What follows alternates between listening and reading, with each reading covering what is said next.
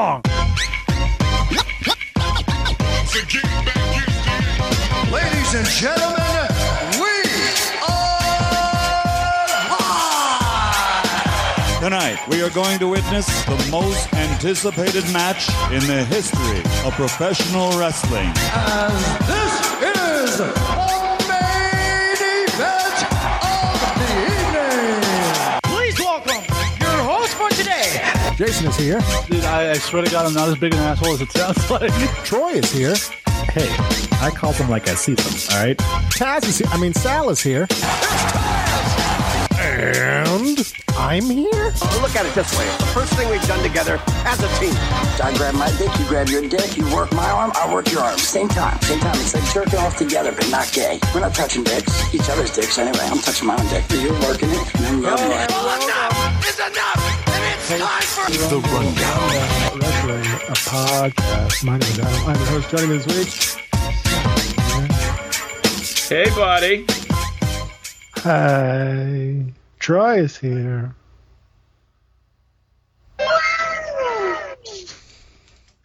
Jason is here. Still slanging. That's right, we got the whole crew. But wait, what's this? Here comes a new challenger.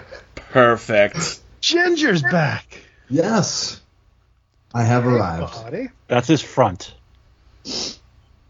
Not from where I'm sitting. No, that's my back you're looking at. You're Quite impressed, if that facial expression is any indication. Or You bored. missed it. Ginger popped into Skype, and you were either out of frame or faded into the background. And Ginger went, "Why are there two Adams?" I'm like, because Jason won't change his background. What are you doing, fellas? I haven't shit on anybody this week, so, that's good. It's coming. Literally or figuratively. Give it time. Still time of the week. So, Ginger, what you been up to since you've been gone? My life has completely changed, but I'll keep that, to myself for now. Things have been weird, but I'm alive, and that's all that matters at this point. Look, you lost some weight, brother. Yeah. 55 pounds in 4 months. Wow, congratulations. Wow. Trust me, it wasn't the good way. No. Well, it looks good on you, though, so good job. Yeah, I figured, it's time, and I gotta quit smoking butt soon. Take advantage of losing all that weight, gain the 15 back, and I'll still be in good condition. There you go. So, yeah. I think we had a good week. It's Rumble week. We're all excited for that. Yeah. Well, it was Rumble week. It's Rumble recap week. It's Rumble week. Never mind. Nice try. Plus, we got more predictions to do later on, so we might as well just. He was going to say recap. I think every time Sal says Troy's ears perk up. No, he wasn't going. Yeah, and it makes me anxious, and then I don't finish the sentence. Gotta get your Show just started. Give it time. finger always on the bleep button. Yeah. But, Or finger knuckle deep if you're Velvet Sky. Yeah. Referencing convos before the podcast. All you gotta do is just type in Velvet Sky on Twitter, and you'll see her jamming her fucking finger in her vag. There it is. Boom, there it is. Thank you. On that note, Jason, where are we starting this week? Well, It's got that nice little tap to the asshole, too. So every time, just... Anyway, does anybody have any personal stories they would like to share before we start this week's show? Nope. Anybody have any nice personal stories that'll follow Troy talking about Velvet Sky tapping her asshole? And Nothing can follow that, unless it's Angelina Love. But anyway. I don't know. The Velvet Sky was always the better looking one of the two. Agreed. What about Yes. the second rendition with what's her name that's married to Josh Matthews? Go ahead, say it. Come on. See how long What it the fuck takes is her before it. name? It's not Mandy. What the fuck is her name? My God. Let's get Jeopardy music. Angelina Love, Velvet Sky, and Madison Rain. There you go. Had to say all three of them in my head. Yeah, no, you said them out loud. Yeah. Fair. Lacey Von Erich, I thought, was always the best. I was going to say Lacey Von Erich was a smoke show. Yeah. Still is. Mm-hmm. How are you, Adam? Nobody asked how you are. How you doing? How you Nobody doing? cares. Someone finally cares. What's that thing all the dads say? Keep them busy. Keep them busy. Oh, I thought you were going to say living the dream. Living the dream. Don't say that. One day Somebody at a time. says that to you, you know their life's miserable. And typically they're about to make your life miserable if it's at work, too. Yes. Adam, how has the season post-Christmas been? Is it getting back to normal? Oh, yeah. What? Well, now I saw this thing where people are on Amazon are buying foldable houses. So if you have to throw one of those on the truck, it's going to be a bitch. I'm just saying. Yeah, I'm guessing those wouldn't end up on my truck. We got a 50-pound limit. Pussy. You got a 50-pound limit, but you're telling me people order like 2 cases of fucking energy drinks. Just got a 50-pound pussy. But those are in individual packages that are less than 50 pounds. Fair. That's all W Energy, right? Prime. Hey, did they use their Prime subscription to get Prime and deliver it to their house? I'm sure people did. Whoa, Prime. Anyway.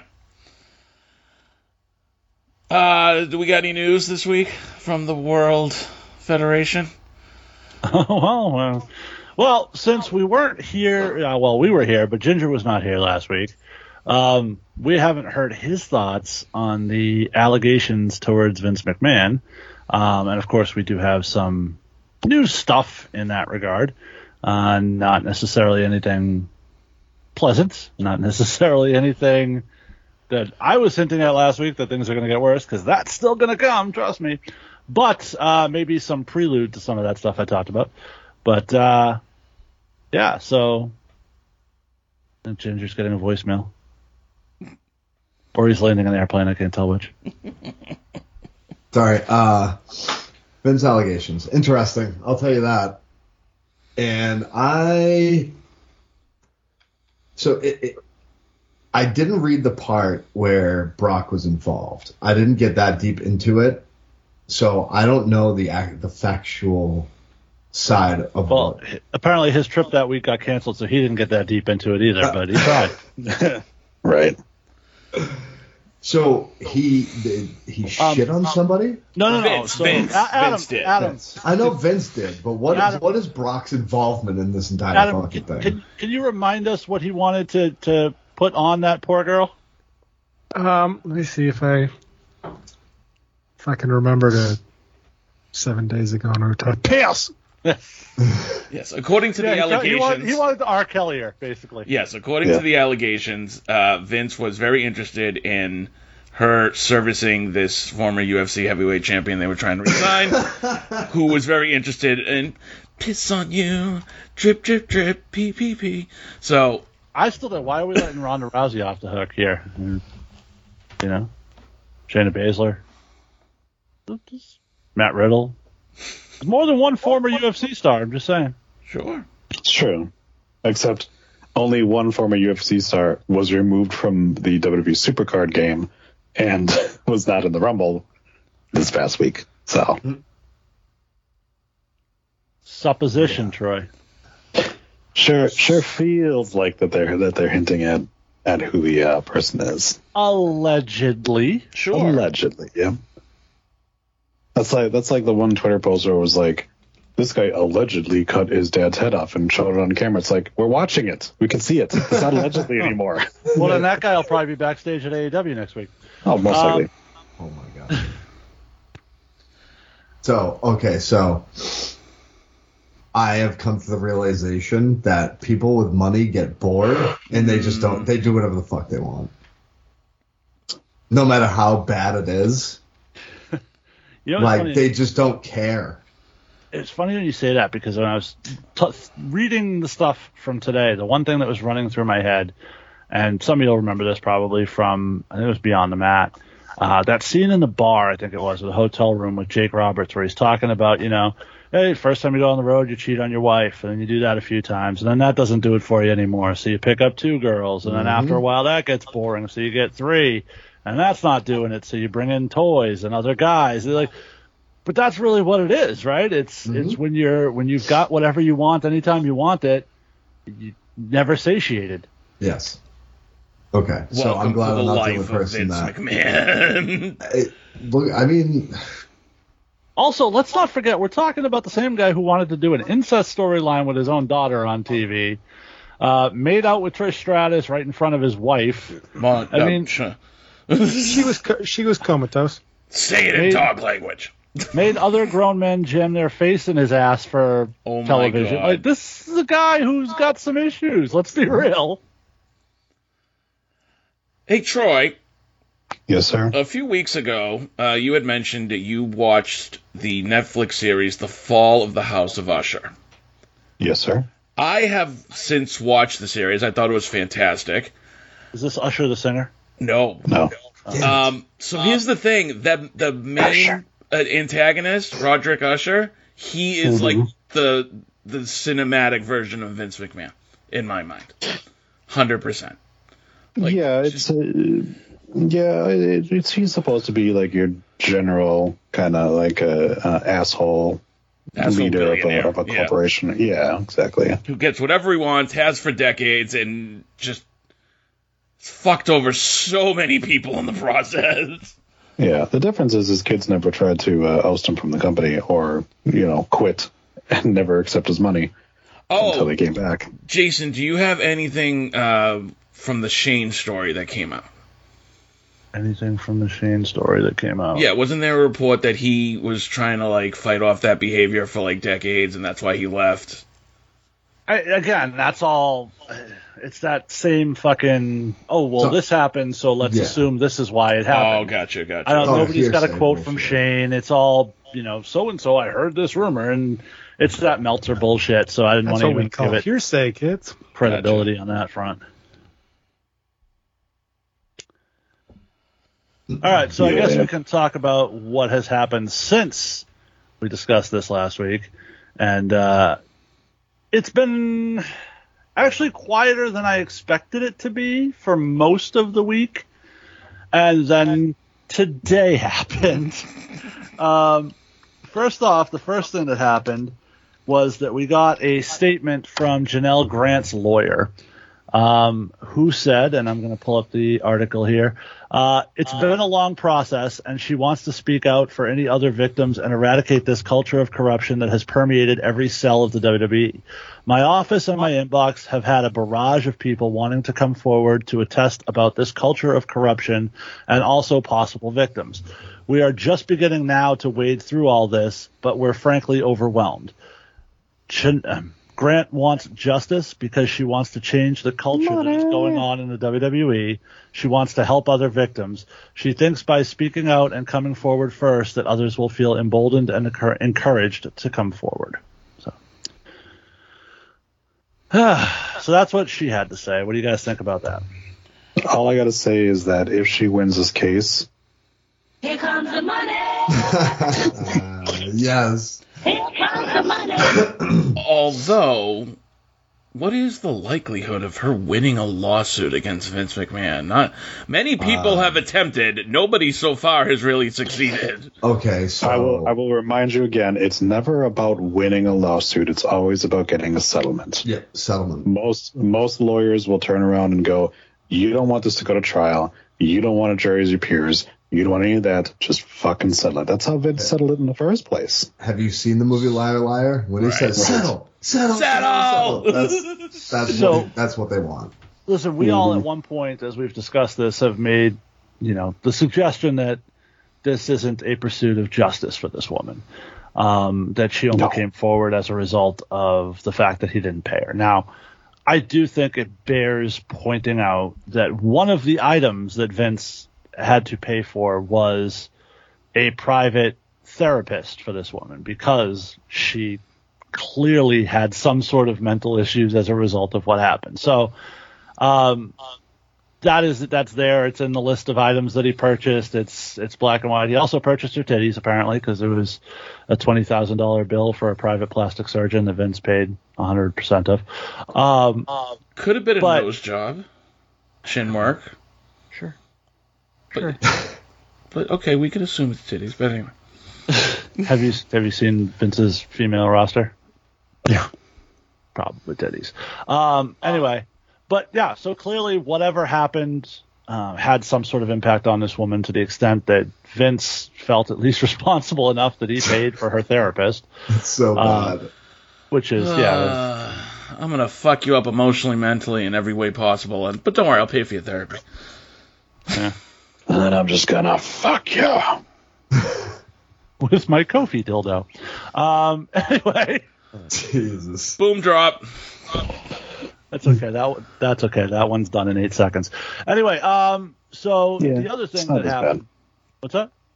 Yeah, it's not as bad when it's nice and quick like that. Although there might be some trouble in paradise after you use it. I did find it funny, Troy, that you posted a picture of the 6 black champions, world champions in WWE history, and 4 of them had been beaten by Brock Lesnar for their title. That was kind of funny. Anyway. Yeah, that definitely is something. Brock has a type. Anyway. At least he didn't piss on him. So anyway, the other thing that came out today was the lawyer for John Laurinaitis finally came forward. And we've got a big scoop coming up in just a couple moments. But I'm reading from Vice here, who apparently was the first people to speak to the lawyer, Edward Brennan, who said that his client is himself a victim. Just like the plaintiff, Janelle Grant, the truth will come out, he said. In the suit brought last week in federal court, Grant says that McMahon and Laurinaitis sexually assaulted her in WWE's corporate offices and that McMahon also trafficked her to Laurinaitis, the company's former head of talent relations. McMahon, according to the suit, went so far as to schedule appointments for her to sexually service Laurinaitis. Big Johnny. Anyway, Vice News reached out to Brennan, an attorney in the Tampa Bay area, to confirm that he represents Laurinaitis. He did so, adding, as an aside, Mr. Laurinaitis denies the allegations in the misguided complaint and will be vigorously defending those charges in court, not the media. Like the plaintiff, Mr. Laurinaitis is a victim in this case, not a predator, and the truth will come out. So the plaintiff is a victim? My first problem with this is that in one hand, he calls the allegations misguided, but then basically confirms them. Mm-hmm.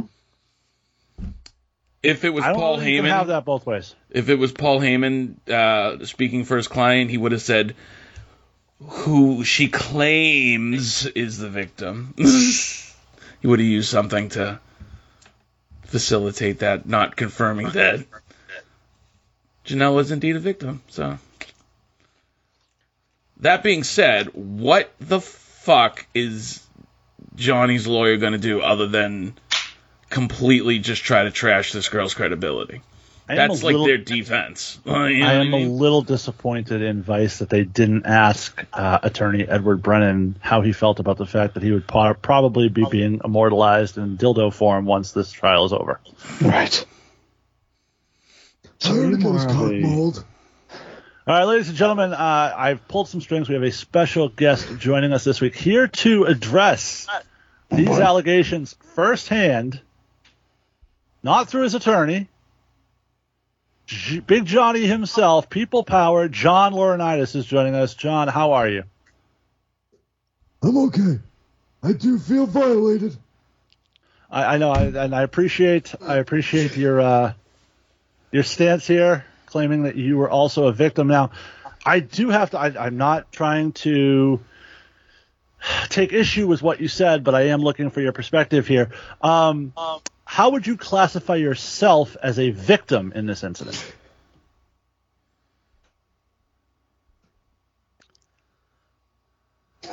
I just take your time. I know it's been a long week. Yeah, take your time, Johnny. It's okay. We're here for you.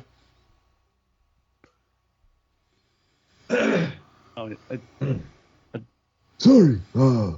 just got choked up by some semen. I mean, I did not have sexual relations with that woman. I mean, I'm pretty sure your lawyer here admitted that you did. It sounds like you were forced to penetrate this woman, but I mean that sounds like what he's going with. I'm not sure how that works, but wait, are you talking about Ms. Grant or are you talking about Droopy Dog? Yes. You leave Droopy Dog out of this. Which brings me, and we'll get to this in a moment, but we also received a statement from your daughter-in-laws this week, who had something to say. But anyway, I have a question for Johnny Ace. Yes, go ahead. Johnny, what did Droopy Dog say when she heard these allegations about you? She must have confronted you. Wolf.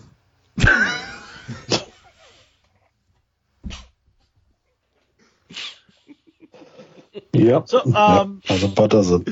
I can only assume now that for somebody who spent the last 30 some odd years with his head jammed right up Vince's ass, intercourse with a woman covered in his feces was probably not a big problem for you, right?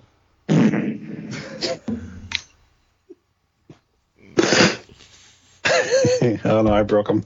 Sorry, Johnny. Johnny, listen, it's time to cut the shit and admit to what you did, okay? Just tell us the truth. Explain to us that Vince has been forcing you to do things like this for decades. Go ahead, Johnny. It's okay. You're in a safe spot. If you need to trauma dump, that you're more than welcome.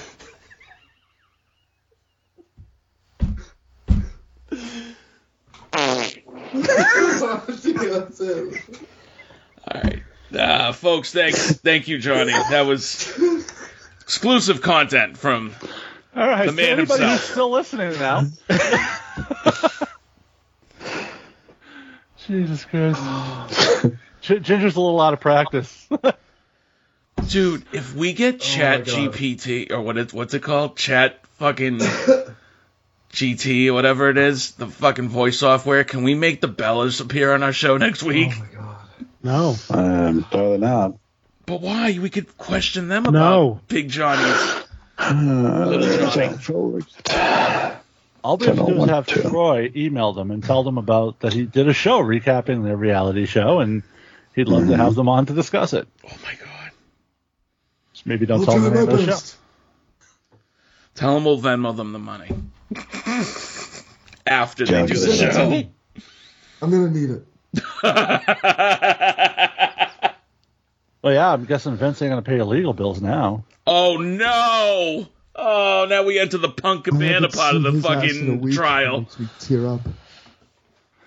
I'm not paying for that fuck's legal bills.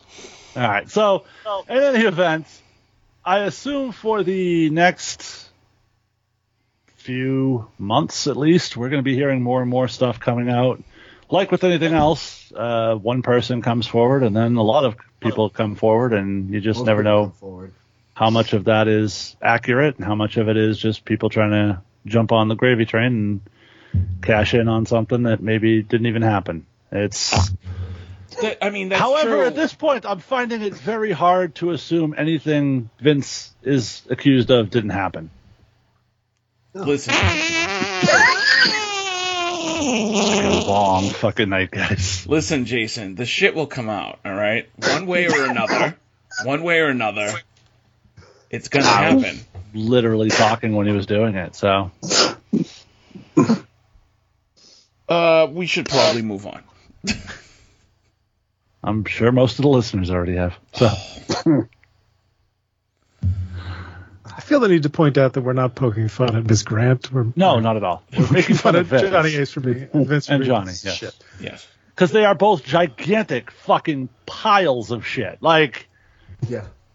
Whether it turns, I mean, it could turn out that this is all false. Vince and Johnny are such still giant pieces of shit. Exactly. They are such giant piles of shit that Vince would gladly fuck in them. So that's okay. So this is the one thing, and I don't think we even discussed it on the show last week. Everybody who's ever heard a story about Vince has heard that the dude is a ridiculously hardcore germaphobe.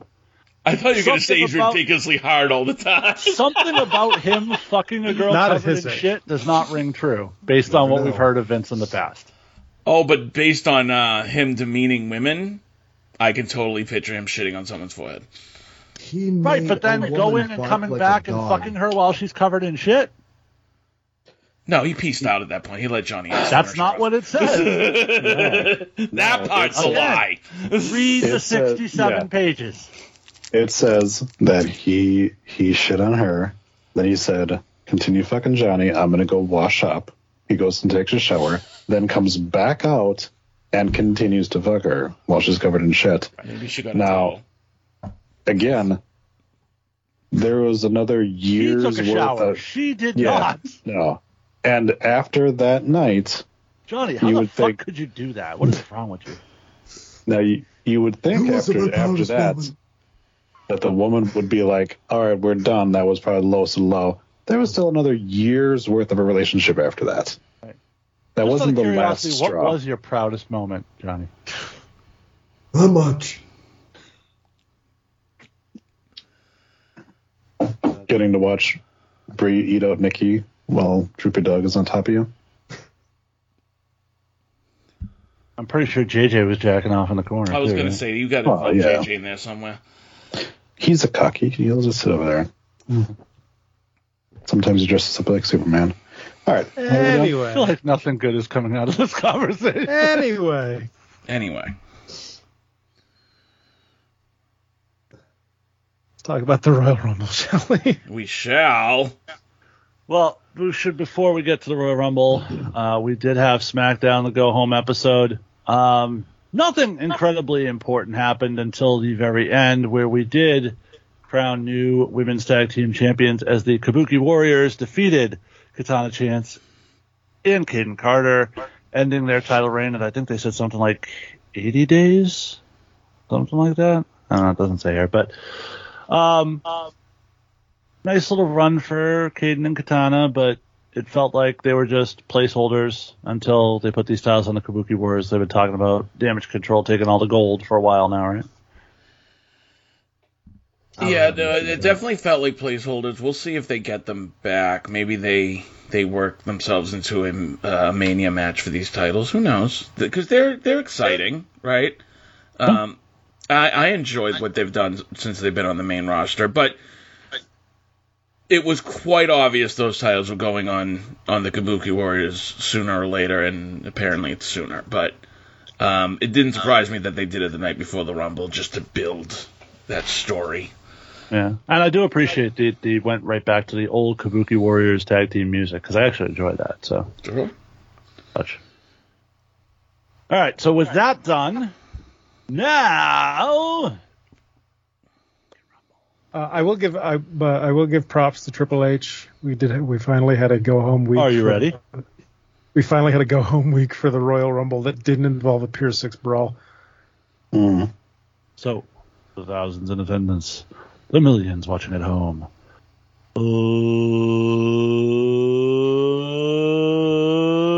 Let's get ready to rumble. So did y'all watch the kickoff show? Ginger did. Always watches the pre-show. I haven't changed that gimmick. I had it on. I wasn't paying any attention to it. Okay. Didn't even know there was one. There was They a did couple a- interesting things. They did a bit with Trips and was it Kayla, Sal? No, it was it Kayla? Anyway, Shit. Okay, fine. It was Kayla. Kind of standing in the entrance. It wasn't Kathy, right? No. No, it was Kayla And- then. All right.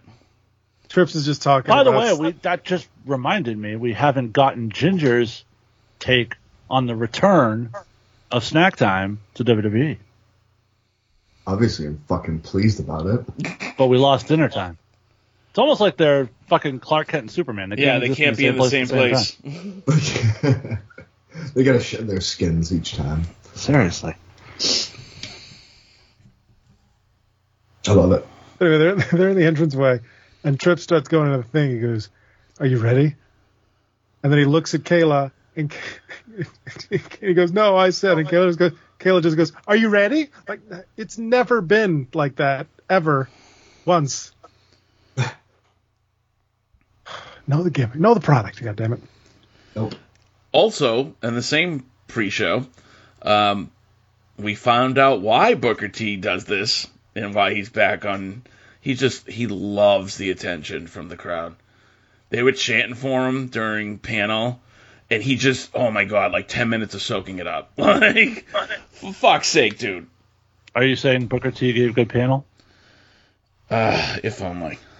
I wouldn't Sounds say. kinky. I wouldn't say that. I would say he certainly enjoyed the crowd. Yes. He enjoyed himself. Well, now we're foraying back into Big Johnny's territory here. It's a one-man panel is what we call it.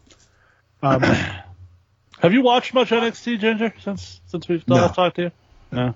Honestly, I basically just watch the pay-per-views, honestly. Alright, That's, so you haven't been privy to I'm the... trying my best to make it like work with all wrestling, but right now it's just pay-per-views, and I'm trying to squeeze Raw and SmackDown in too. So you haven't been privy to the joy that is Booker T on commentary in NXT. I mean, I watch clips. Okay. Yeah, he's getting the gist of it then.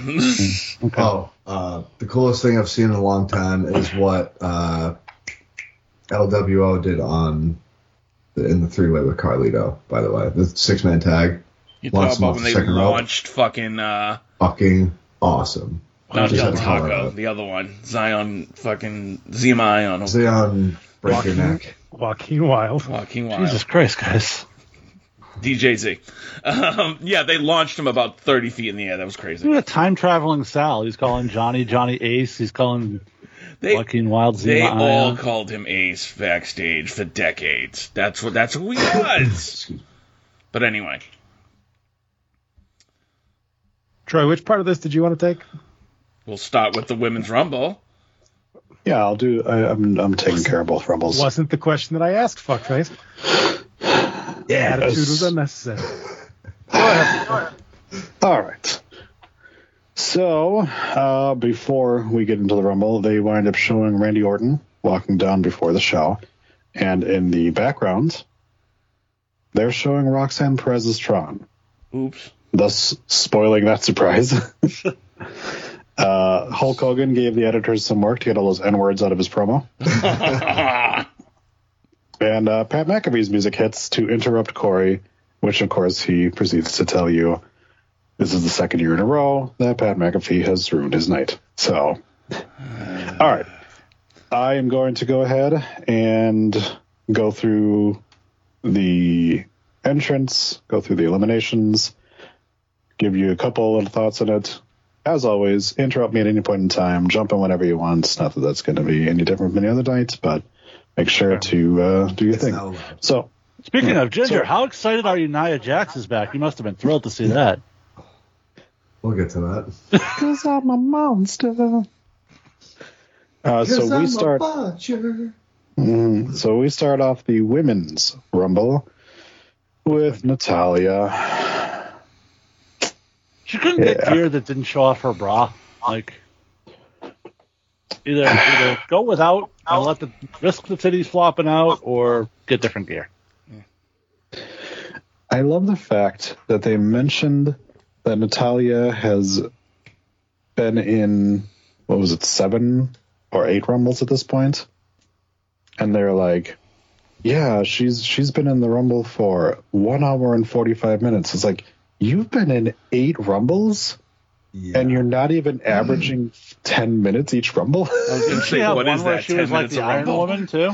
Yes. She had, so essentially, she had one where she was in there for like 50 minutes. And she was in this one for a long time too. Yeah. But the others must have been like 3 to 5 minutes. And you got to admit, guys, when she makes her entrance, it's you understand, because as much as she annoys the piss out of us, the reality is that the fans respond to her. Yeah. Unfortunately. Stupid fans. So coming out at number 2, she's amazing. Naomi makes her grand return to the WWE. Tit window in full effect. I was slightly annoyed at how commentary played this. And I don't know if they were just distracted because Michael Cole gets all fucking starry-eyed anytime Pat McAfee sitting next to him. But Naomi makes her entrance, and they're talking about something completely different for, like, I don't know, 30 seconds, and then he goes, "Oh, Naomi's back!" And I'm like, way to undersell it, you fuck. Like, what the fuck? You know better than that.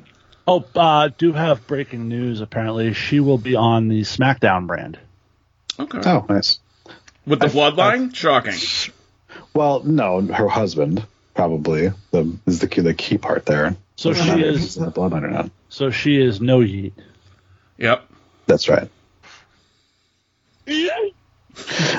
So I noticed with Naomi, even though she's been working TNA and has been working matches stuff like that, very kind of off at the start of this. She got better as the match progressed, but the timing was a little off. And I don't know if that's just because of there was a lot of that in the Women's Rumble, I thought. Yeah. There was. Yeah, we picked up on that, too. Especially at the beginning. It was rough in a lot of spots. Yeah. The other thing with Naomi... The one who I thought looked the best doesn't even work in the company, but more on that later. Yeah. Naomi really loves to have her reversals include her doing the splits or, like, completely sitting down. Because she did it, like, every minute in this match was, like, her, like, squatting down all the way or, like, dropping to her ass. If the goal is to throw somebody over the top rope, if you're squatting down to the mat, it's harder to do it, right? Well, sure. She's fucking smart in kayfabe, all right? Yeah. Entrance number 3 is Bayley. And at this point, having picked Bayley, I went, "Oh fuck!" Really? It's a little early, yeah. Her number didn't bother me at all, but her number made her reaction on SmackDown make sense. So typically, the Rumbles work where if they do the Iron Man person, like start to finish or early to finish, usually the next year it's somebody mid to later in the number order that wins. They don't usually do it. And with Rhea having won from the 1 position last year, it sort of was like, oh, they're not going to do somebody lasting the whole time again this year. So, but they definitely, regardless they of already who's been made in charge, that T-shirt. So regardless of who's been in charge, they've definitely booked the men's Rumbles very differently from the women's. With the women's, they sometimes tend to do the same thing, like the apron fight at the end over and over again. But, So, Bianca won from number 3 3 years ago. Rhea won from number 1 last year. Yeah, otherwise it's been Rhea number 1, Rousey number 28, right. Charlotte 17, which is, 17. So they did exactly what I was just saying they did. Right. Yeah. So that was a little different. All right. So Bayley comes out, crowd's behind her. Wish I was. She proceeds to eat Naomi's ass. And then in another one of Michael Cole called the rear view. I'm like, I know she hasn't been here in like a year, but that's not the rear view. Yeah. Natalya is not in position for a double drop kick, so it looks very fucking sloppy. And that was about the time that I noticed that Naomi has some major toe going on with that outfit. I'm mad at it. No, neither was I. Didn't say I was. This is grown control to major We should come up with a name for that move that she has that Michael Cole incorrectly identified. I believe Bayley called it groceries in a tweet, didn't he? Yeah, she did. The EMA. Yeah. Eat my eggs. But I feel like that was reserved for Tony Storm back when we did NXT, Ginger. So I don't think we can pass it along like that. I was thinking maybe the pink eye. Okay. There you go. That works. Number 4, Candice LeRae arrives to 0 reaction. Oh, Candice, so bad. Candice enters, and we immediately get the low light of the track cam they've got on the entrance aisle, because she runs right past it, and it just doesn't move from its position. Mm-hmm. So since we brought this up now, let's talk about this real quick, because I saw a lot of in particular the stands fucking doing their thing about this. Oh, there's no reaction. First off, they're in a fucking stadium. Yeah. The sound is not as contracted as it is in a more tightly constructed arena. It's more open space. The sound doesn't reverberate the way it does in a thing. So there can be a lot of noise, and on TV have it not sound like there is. That being said, the other thing that became very obvious throughout both Rumbles here is that they need someone else to do their music, because the music is very much generic and unidentifiable to the point where when you had CFO $, the first fucking chord of a song, you knew who it was. Mm-hmm. Right. Now, maybe 10 guys and girls, maybe. Fuck, Rhea is one of their biggest talents they have, and when her music hits, you don't necessarily know right away what it is.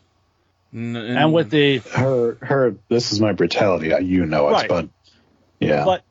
And in the baseball stadium, they don't have the giant screen where the video pops up right away to tell you who it is either. It's along the dugout, so most of the fans can't see it. So it was very, very apparent that the music situation needs to be addressed.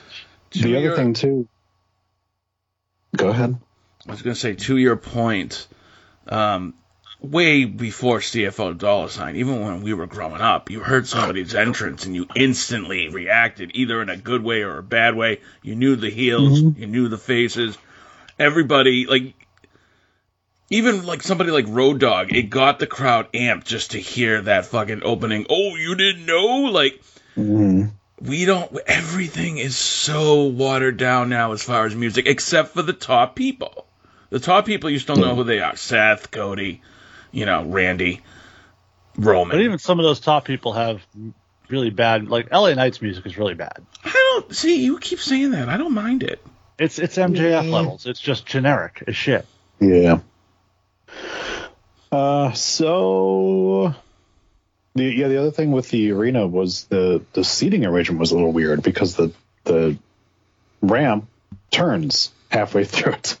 So you literally had a bunch of people in the front row who were facing just the crowd and had to like turn to face the ring. So it was maybe not as conducive as it could have been. That's because Sal and I were talking about that during the show. That's kind of based. I blame that on the fact that it's a baseball field, because they set up WrestleMania in the football field, and that's a big rectangle, so you can do the same kind of stage at one end, bringing them towards the middle like you do on a basketball court. Right. But whereas this is we're working with here is basically a giant circle, and you don't want to put. You got to find a place for the ring where it's fairly centralized. Right. And depending on how you've configured it, those seats might be bolted to the fucking ground. So right. True. Right. All right. We get a very slow code breaker onto the back of Natalya. And entrant number 5, your TNA Knockouts champion, Jordynne Grace. At which point JBL somewhere backstage went, "You sure I can't go out on commentary?" So this was the first time where I was like, "Oh, the guys are going to be creaming their pants over the fact that so many people that they have worked with are showing up tonight." Yeah, Ginger, you remember we had Jordynne up at APW, right? For her weight loss and transformation. It was like a 10-woman tag team match back when the Ed Hunt was running around with the women's title. You don't remember either, Adam? That's a flashback. I don't remember that, unfortunately. But I smoke a lot of weed, so that's fair. That'll do that. Amen. But also, Amen, brother. Interesting to note here, they referred to Jordynne Grace as the TNA Knockouts champion. Yeah. Whereas when Mickey was in it a few years ago, they only referred to her as the Impact Women's Champion. They refused to use the phrase Knockouts. So. Yep. Yeah. So the crowd does pop for her, which I thought was great.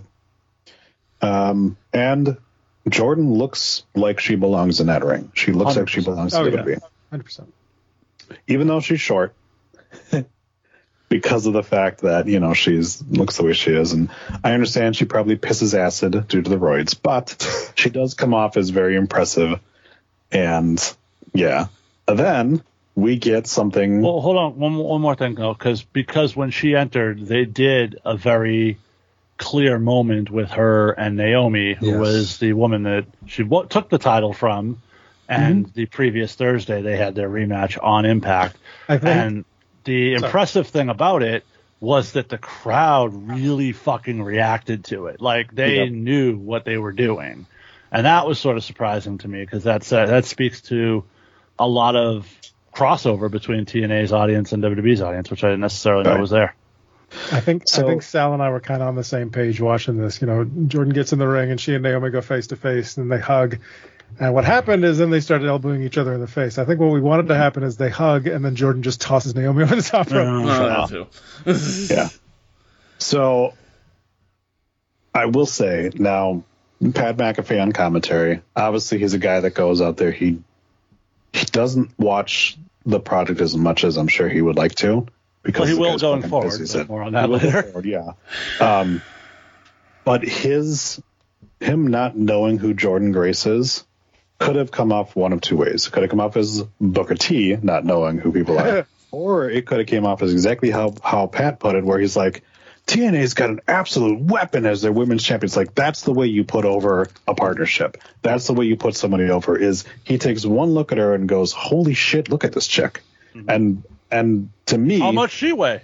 I was just gonna say that. Yeah, I was gonna say that. No. Pat was great putting Jordan over at that point. There were other times throughout the night that Pat had that energy about him of that dude from King of the Ring '94. What's his name? Arthur something. Wasn't it Mania? No, it was not Mania. No, it was definitely a C tier. It was a Mania Battle Royal, wasn't it? No, it was a King of the Ring. Art Donovan was King of the Ring, yeah. Art Donovan, that's his name. Yeah, it was a whole pay-per-view with Gorilla Monsoon. Gorilla Monsoon and I think Roddy Piper were on commentary during this. Roddy Piper. That's what I said, Roddy No, Piper. It wasn't. Roddy Piper. Ginger heard it. If I remember, I'll go ahead. No, I think it's funny that every time you say it, you call it out on. It's hilarious. Uh-oh. Adam got all logo. Oh, no, he's back. Yeah, I don't know what the fuck's going on right now. I don't even know if y'all can hear me. Again. I hear you. We hear you, but your picture is like finger guns to the sky. Coming out at number 6, Indy Hartwell. Now, she had a nice little pop. Comes out looking great, as usual. Doesn't do her Eat Pussy entrance, which was kind of a bummer, but, still not 100% positive why she's not getting pushed, because the crowd was into her when she came out. As she walks up, though, Naomi's just outside of the ring. Don't know what happened there, but wasn't eliminated. There was a couple different times where women just randomly were outside because we missed it with the camera. And there was even a time, Pat, later on with Chelsea was just like, oh, and Chelsea Green's eliminated. It's like, she wasn't, though. She wasn't. I understand when he looks and goes, oh, there's someone just fucking sitting on the outside. So that you would think that. The downside of the baseball stadium is that you've got the giant fucking walkway that has the angle in it. So in order to cover everything and that entrance, it takes longer. You think back to like the Madison Square Garden Rumble, everything's on hard cam, the entrance is right there. You can see the entire ring and what's going on while you're seeing the entrance. This just wasn't conducive to that. Right. So out at number 7, Asuka arrives in full demon mask, and Bayley doesn't look happy about this. No, I was very confused. I think the damage control plan was for Bayley to be in this thing by herself so that nobody else would take her spot from her. Mm-hmm. Yeah, they did a great job of playing a lot of that up, and we'll get to it later in some of the things. But Asuka comes out, tells Bayley exactly what to do. And then Bayley goes for a high five, and Asuka just walks away from her. Which they actually did on SmackDown, too. After they won the tag titles, Bayley held her hands up for a high five, and everybody walked away from her. And, of course, this is even better because later on in the match, Asuka high fives Kairi Sane. So you're like, oh, yeah, right definitely put that over. Too, right? Yes. And there were several points through here where Bayley made it a point to save Asuka. And then whenever Bayley was in trouble, Asuka walked away. Yep. Yeah. Oh, they definitely played that story where it's like they do not want Bayley to win this. You know, the story that I told Sal they were doing months ago, and he argued with me about it. But yeah. Right. Indy gets chucked over the ropes. The one where you dodges claim Dakota Kai is the leader, but I've been telling you for months it's Io. Okay. No, We'll see where Dakota this goes. Kai's still the leader. We'll see where it goes. Who's the mouthpiece? So what? Io's the champ. I Anyway. had to put my mouth on her piece. Oh. Indy gets chucked over the ropes, and she dodges Asuka's ass. But Bayley comes running up, and our first elimination of the night, Indy Hartwell is eliminated by Bayley. Wah, wah. And number 8, Ivy Nile arrives as Bayley drags Asuka back in as she was on the apron. Nile comes out and he's a house of fire, but then Naomi either sandbags her or Ivy just had trouble getting her up. I couldn't tell. Ivy just had trouble. Yeah, I don't think Naomi's that way. Yeah. A miscommunication, if nothing else. Right. And then Bayley sticks her head out of the ropes, or out of the ropes, and goes, Cole, get in here, Cole. But they wouldn't be assholes and have a man enter the Women's Royal Rumble. Jesus. Technically, he didn't. Technically, they didn't. We'll get there. Yeah. Out of number 9, Katana Chance. Without the title. Yes, but Asuka came up first. Okay, so they mentioned that she had it. That was my relation where I was just like, oh yeah, I guess they did that. Katana wearing like the little boy shorts and braids, like would be hot, except for the fact that she is the size of that person that matched with Ginger. She's so fucking tiny, and like yeah, but she's flexible as all hell, dude. Oh, I know. She's the same size as fucking Zelina Vega.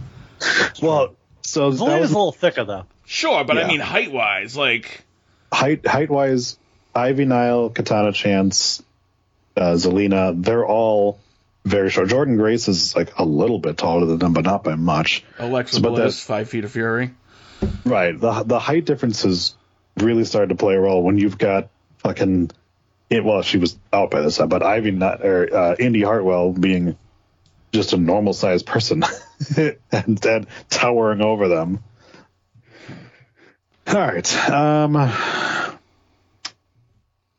It's suplex the little people as Ivy and Grace both show off. I like that. The dueling stalling suplexes was nice. Yeah. Especially putting Ivy in that position. Like, hey, look at her in the same light as Jordan Grace, WWE Universe. I thought that was nice. At some point before that spot, because I have this in my notes before that spot, Michael Cole calls out, we've never had 2 winners, but we've had overtime. Michael, 1994 called. To be fair, Michael Cole was not with the company in 1994. So that's not what he said. He said we've never had. I know. Never had, yeah. Doesn't matter. You should know that. Everybody knows that. Yeah. It's gonna make Botchamania next week, but anyway. Yeah, in AEW overacting 101, you get Natalya standing there watching this double stalling suplex with just like waiting for a dick in her mouth, just like, oh, I can't believe that they picked up women that are like 92 pounds and dropped them on the mat. Like woman, you used to be a tag team partner with Beth Phoenix. You've seen a very strong woman before. Right. And number 10, Bianca Belair arrives. So we are at 10 entrants, only 1 elimination. So we have 9 women in the Rumble right now. Bianca catches her foot on the top rope when she tries to get in, but recovers nicely. Okay, so when she caught her foot on the top rope, after some of the timing issues we had up to this point, I remember I said to Adam, I was, what the fuck is going on tonight?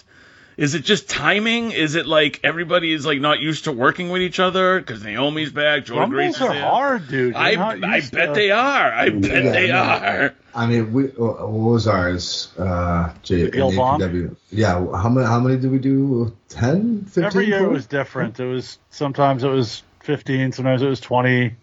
Dude, and I know you don't know this, Sal, but like it is with that alone in the Indies. Never mind for like WWE style. Like it is a pain in the fucking balls because you have to make sure everybody communicates. You Right, and always over and above communicate. that, in that scenario, it's very easy for an accident to happen and somebody to be Yeah. eliminated who's not supposed to be. Now all of a sudden, the person who was supposed to throw you out isn't even in the fucking match anymore. Yeah.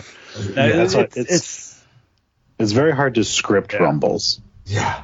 Yeah, there's so much things that you have to do where you're really just hitting keynotes where you're like, okay, Bianca, you're going to eliminate this person this way, but all that shit in between her coming out in that elimination, that's like, and do your you thing. don't have a lot of room to maneuver either. No, so you're right. talking about that's why it's so many punches and kicks and not very like exciting fucking ranas and shit like that very often. Yeah. All right. So Bianca comes in, hits a double net breaker to Although Bayley and if Asuka. something does go wrong, you can talk to the referee and she'll change the WrestleMania plans on the fly. So That's true. Good More on thing. that later. Katana winds up getting our first Idiot of the Match award as she stops Bianca from eliminating Asuka. Bianca then ducks under Candice and stacks them both up and hits punches from the top rope, which isn't smart. She then sets up Candice, Bayley, and Katana and splashes them all. Number that 11. is a sandwich I would not mind being a part of, though. You know, there's a lot of booty in that one. Number 11, Kairi Sane arrives. So now all three eligible members of the Damage Control are in the match. What did Kyrie have in her hands when she came out? That'd be a parasol. A That parasol. would be a parasol. It was back. Friday Yeah. night it was back. Yeah. Kyrie looks a lot hotter than her last stint, though, for sure. Well, that was her whole thing. Was when she went to Japan, she said, "This is going to be a new Kyrie," and then we saw it was a new What Kyrie. did she, yeah, I was going to say, what did she do? I like the whole She Japanese went heel. emo thing. She She was a heel when she left.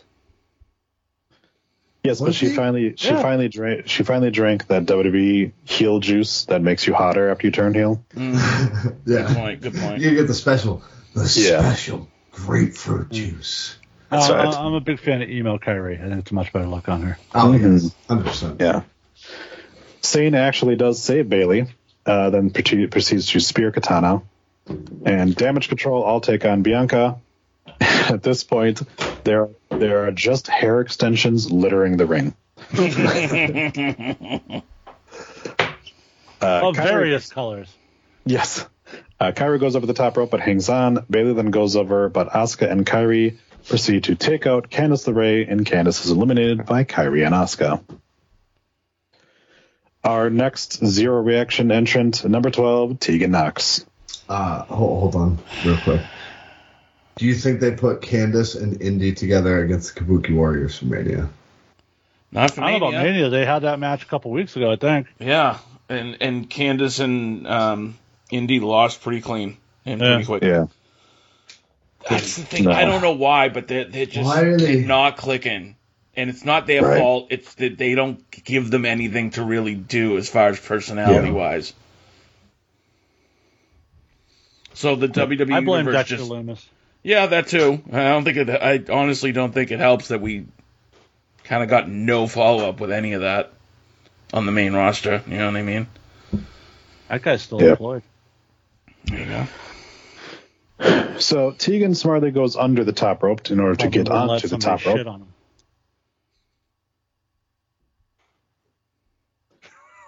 Jordan tries to powerbomb Tegan out, but Natalia saves her since they're a tag team. So I'm not going to give her an idiot award. Natalia then attempts to turn on Tegan because Natalia literally does the same fucking spot in every Rumble. Natalia is then eliminated by Tegan Knox, and Tegan Knox is then eliminated by Bayley. Tegan Knox is my new favorite wrestler. Yeah. I will say, speaking of doing the same spots every year Troy says, jump in and interrupt me anytime you got something to say. And then when we do, he looks annoyed at us. I only look annoyed when you interrupt me to make more shit jokes. I already exhausted the fucking shit buttons that I have. That's fair. Listen, most of my jokes are shitty. Let's be real. Well, you know. Number 13, Kaden Carter completes the tag team. She shakes her WAP before heading to the ring. Bayley chucks Katana into Kaden, who uses her to stay in the match. I get what they were going for with that, with the having Katana land on her back and then flip back in. Silly string. Yeah. Yeah, but it didn't look great. No. K2 then tried to eliminate Asuka, and Kairi gets dumped over, but only one foot hits the ground. Asuka tries to grab her back in, and clearly somebody missed their spot. So my favorite, I don't know if I posted this in the host room. My favorite thing on Twitter was like the image of Kairi like hanging off the front of a subway train. Yeah. Well, okay, so I honestly think that they thought they were going to be able to just have Asuka pull her up and just save her. It was just she was way too far down. It was just wasn't working. And with the LED screens, there's nothing there. Like if there were just skirts, you could probably place your foot along the metal. The cable that runs along. Well, I also do think that either Bianca was supposed to go over there and knock him out, or Kaden and Katana were supposed to knock them both out, because you could see like Asuka was yelling at somebody, and she was like holding on. So I felt like there was somebody not in position there. But anyways, Kairi is essentially eliminated by Kaden Carter. Really, she just couldn't hang on anymore. And then Asuka is immediately eliminated by Kaden Carter and Katana Chance. Yeah. Like you said, it probably was Asuka was going to save her, but then they both get eliminated by K squared. So KC squared. Yeah. Number 14, Chelsea Green is out next as Bayley screams at them about the plan that they had, the Asuka and Kairi leaving, obviously. And Chelsea with the rainbow skirt that she had specially made for this event for support of LGBTQ+, and she actually saw an interview with her earlier today where she was talking about how that's not her normal entrance to sit there and have her back turned to the crowd, but she wanted to make sure that it made it on camera and they got the pictures and everything that she could post for that. So cool. Yeah. Already a better showing this time for Chelsea, because not only did she last longer than 3 seconds, but she didn't break her wrist either. But it was also fantastic that she got in and they immediately tried to throw her out. And then she got in and she was like, whoo, okay. Yes. Yeah. And then yet again tries to get amazing. She's so fucking good. Yeah. Agreed. Grace and Bianca square up. Grace goes over but skins the cat, and then Bianca flips Grace over the top ropes, hits a KOD on the apron, and Jordan Grace is eliminated by Bianca. Don't do that on the apron. No, don't. But not to a guest from another company. Right. But what a showing. What a showing for the TNA Knockouts champ. She did great. I thought she did I said in the host thread afterwards, if that was a job interview, she nailed it. Oh, yeah. And I think the reason they wanted to do that for her elimination is like you just said, like show her off, and like you know how many times they probably practiced that. Oh yeah. She didn't get just thrown out. They literally had to do a finishing move to her to get her out. Right. So to the point we were talking about earlier with Sal Ginger, like you practice that move, but when you practice that move, you're fresh and you're just doing it. Yes. After you've been in the ring for 25 minutes, spinning the cat, but like doing that move is not the same in the match as it is in practice. Yeah. Plus, Jordan definitely has the show muscles, so you do feel like, she's not going to have as much longevity in a ring as somebody else will. So, but she's had some really. She's did really good in this one. Yeah. No signs at all of fatigue the entire time. And, so afterwards on Twitter said, I have a feeling you'll be seeing a lot more of TNA soon. So hinting at potentially more collaboration. I thought she was hinting that there was going to be a male TNA star in the men's Rumble, but when that didn't happen, obviously hinting at more collaboration between the two. So. Do you think TNA as a company was like, do we want to send her? Because they knew, like, unless WWE plans on buying TNA, which I don't think so, but... I have said on this show multiple times, there's some financial arrangement between the two. Yes, yeah.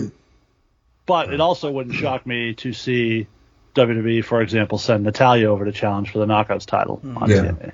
Yeah. It's a partnership, and it benefits both because they're getting a lot more eyes on TNA this week. And unlike other partnerships, some TNA guys will actually win matches in this. I was going to say, a TNA WWE partnership will certainly fare better for TNA than the AEW partnership did. But TNA as a whole is like, shit, we know she's going to bust her ass there. Like, do we want to send her? Do we want to do this? I'm sure they must have loved the Vince allegations coming out the night before after they had already sent their Women's champion. But I was going to say Slim Jim certainly did. Huh. Mm-hmm. We'll talk about that, but yeah.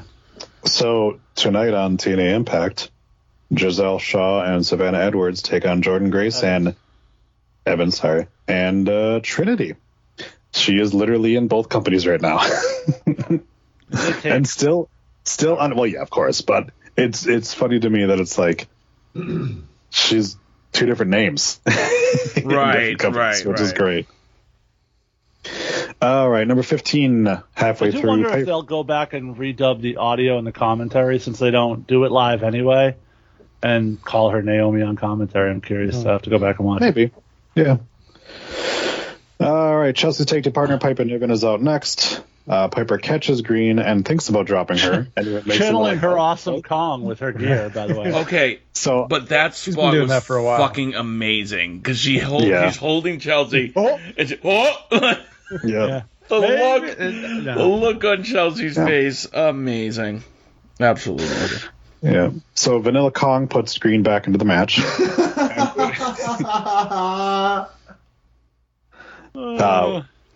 And we get a cool little graphic that they used for both Rumbles, where they showed the three longest people. Yes. Yeah, which I thought was so cool.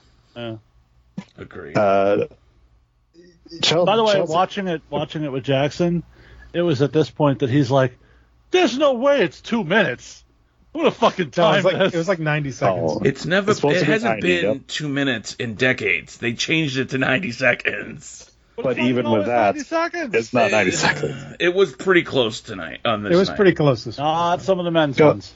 Wow. Go ahead. I guess it depends on where you count it. Do you start it from the time they enter the ring, or do you start it from the time the buzzer goes off? Oh, I started from the buzzer. Buzzer to buzzer. Yeah, buzzer to buzzer. That's the 90 seconds. So. Well, then go ahead and go back and watch the Valhalla entrance, and you'll realize that was more than 90 seconds in between. Wow. One of the next one. Well, that's because they try to get too cute. But anyway. Yep. So Chelsea gets stacked on top of Naomi, and when Vanilla Kong does the splash, Naomi drops down to take Green's pooper right into her snout. So that happened. Just jam that asshole right into your face. Number 16. But Jason's not allowed to make any more poop jokes, right? If I'm talking about somebody's anus slamming into someone else's nose, I'm going to mention it. And to be fair, according to the report, it sounds like it was an inadvertent shit that Vince did anyway. Yeah. Got too excited, pal. She was tossing the salad, and shit just happened. Dude eats a lot of fiber. Watch that pull Foreign object out there. Inadvertent shit is the name of my Fish cover band.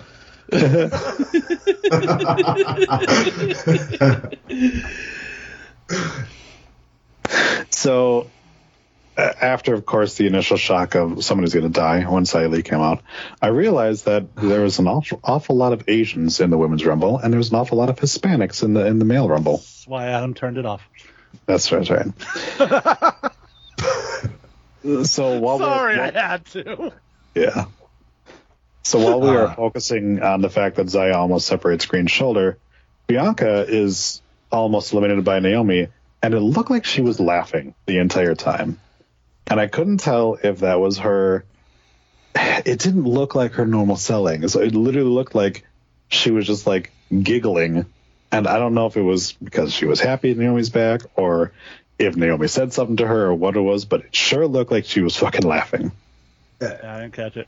You're going to see that in the ring, especially like, professionals that do this for a fucking living. They're going to throw cracks at each other in the fucking ring. Yeah. That shit happens where like somebody skins the cat and all of a sudden your fucking thumb ends up their asshole. It's just that type of shit that happens in a match. It's fucking weird, man. Ask Cousin Larry.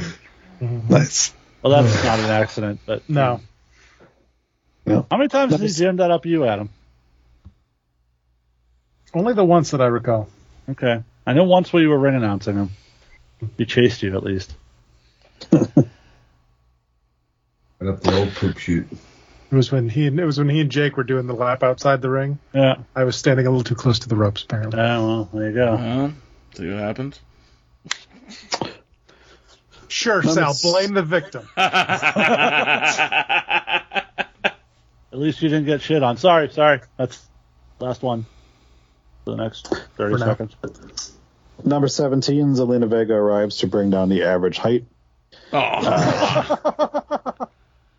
She's in cosplay, which immediately breaks. Oh, even better than that. Have you seen the like other angles of her entrance? No. So they're doing the countdown. She has to stand in the walkway, exposed completely to the audience, sideways, because she couldn't have gotten that thing out through the entranceway on time. God. So she's just standing there with the black screens, and you hear the crowd go 5, 4, and then like it turns, the buzzer goes off, and she like side slides out of the door, and then turns it. It wasn't that thought out, I can tell you that much. No, and it wasn't even that good. It was like that shitty fucking thing Athena wore on fucking AEW that one time. Yeah. Yeah, it's Except just less just articulate. Right. Yeah, just the supposed metal wings, which But then I guess Fortnite. It was, wasn't it Fortnite? No, I think it was Fortnite. Was yeah. it Fortnite? I don't know. I thought. Yeah, I mean, the Athena one looked like she put it together from the broken parts of the phone booth in Bill and Ted's, but Right. Vega hits a Meteora to get into the ring, and then Piper catches Vega, and Zelina reverses. At this point, number 18, Maxine Dupree arrives. So that'll make... What? Who? Maxine Dupree? Nope. I don't know who that is. So Cole says it regular. And McAfee goes, "Who is that?" No. First Cole tries it the gimmicked way, and he cracks his voice trying. Maxine Dupree. He goes, Maxine Dupree. Fucking funny. It's like Talk Michael about Cole. people who had a rough showing in the Royal Rumble, though. Michael Cole. No, Maxine. Oh, Maxine. So not Maxine, following up that Rhea debacle very well here. No, not so much. So Maxine immediately tries for an airplane spot and completely fucking botches it. See, it's so hard. But the weird So thing there's is no when such thing as a botch. Yeah. The weird thing is when you go, fuck your ass. The weird thing is when you go back and watch it, it's hard to tell where it went wrong. It looks like everybody's where they're supposed to be. It just didn't look right. Right. They try again for the spot, and this time it works. Piper then squares off with Maxine, and she proceeds to play dead. Yep. Bianca helps Zelina get a code red on Piper. They both try to get Piper out as Caden runs in to help. Chelsea comes in to break it up, and Piper places Caden over the top ropes, and Caden is eliminated by Piper Niven. Number 19, Nia Jax fats her way to the ring. Oh, God. This time, Fuck y'all, because I'm going to say something that nobody wants to say. Since her return, Nia Jax is doing fantastic work.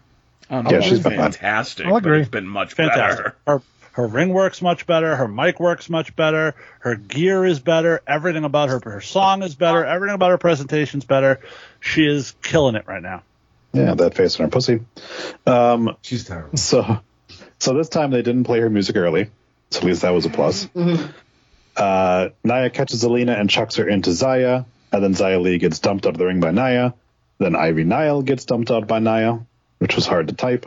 How is Zaya Lee still employed? Good question. Thank you. Because when she came out, I was like, wait, she's still fucking employed? She had a title match against Becky for the NXT title a few months ago. I understand. Becky her. actually carried her to a decent match.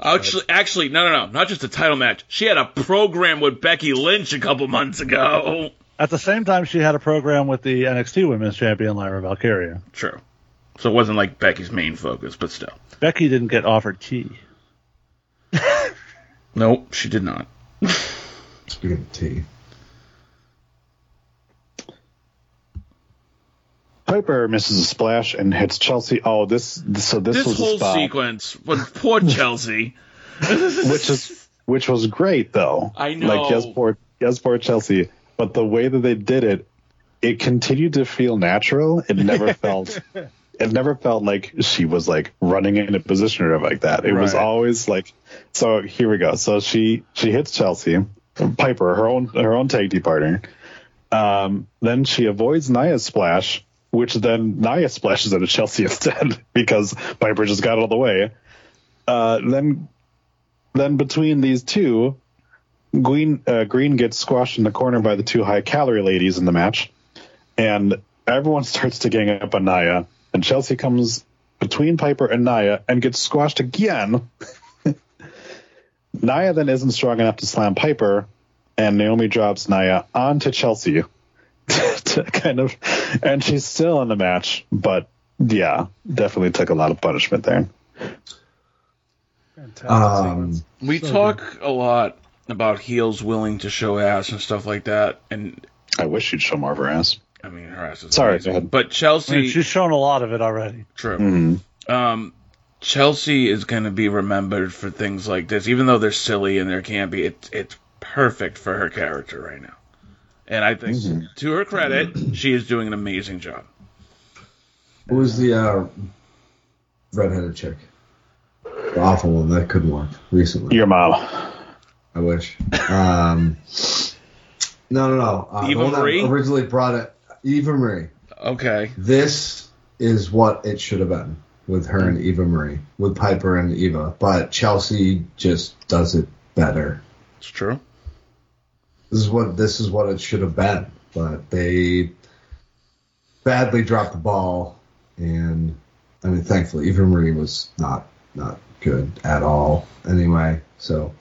But yeah, they put Chelsea in the position where they were looking for something for her, and they found it. Mm-hmm.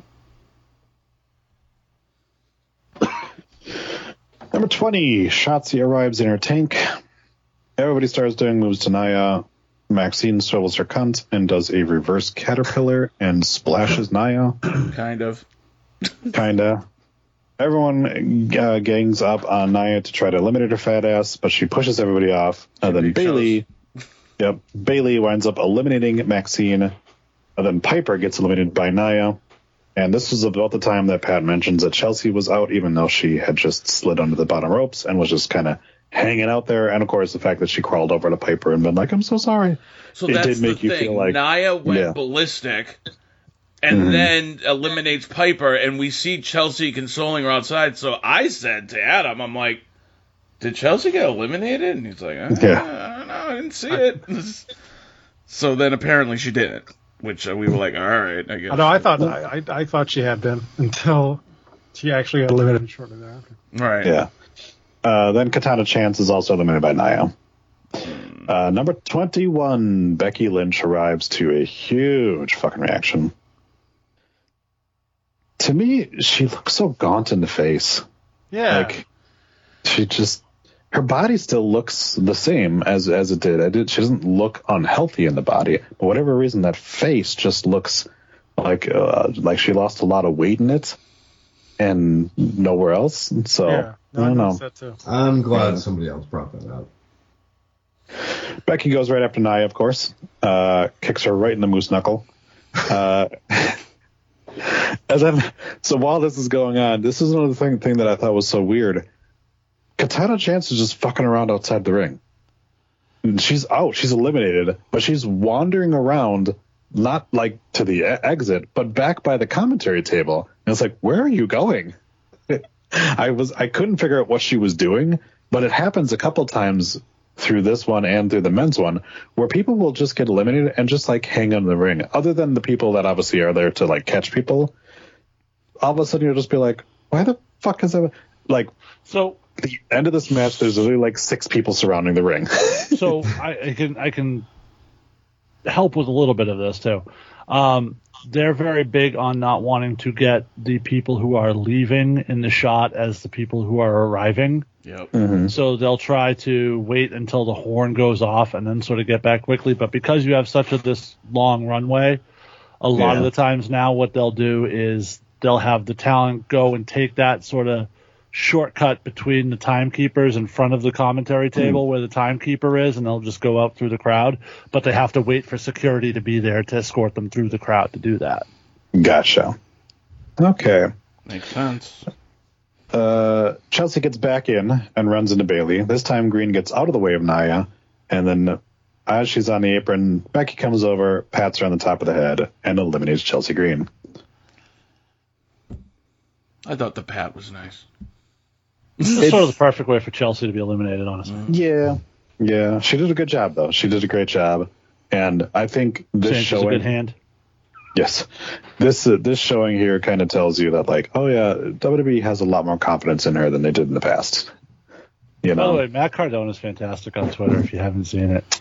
He is a lot of fun. He can be a prick sometimes, but he has a lot of fun. He'll just randomly tweet things like, if somebody will post something about Chelsea, he'll be like, yep, I get to see a WWE even naked every night. Like, yeah. He tends to deflect a lot of like negativity towards her by doing that shit. Where it's just like, because fans are assholes. Yeah. Like, sorry, Adam, go ahead. I was gonna say apparently he hunted down a prototype of a WWE replica of his internet championship that they had made and were thinking of selling in the shop. Mm-hmm. And he's like, this cost me more than the actual internet championship. Nice.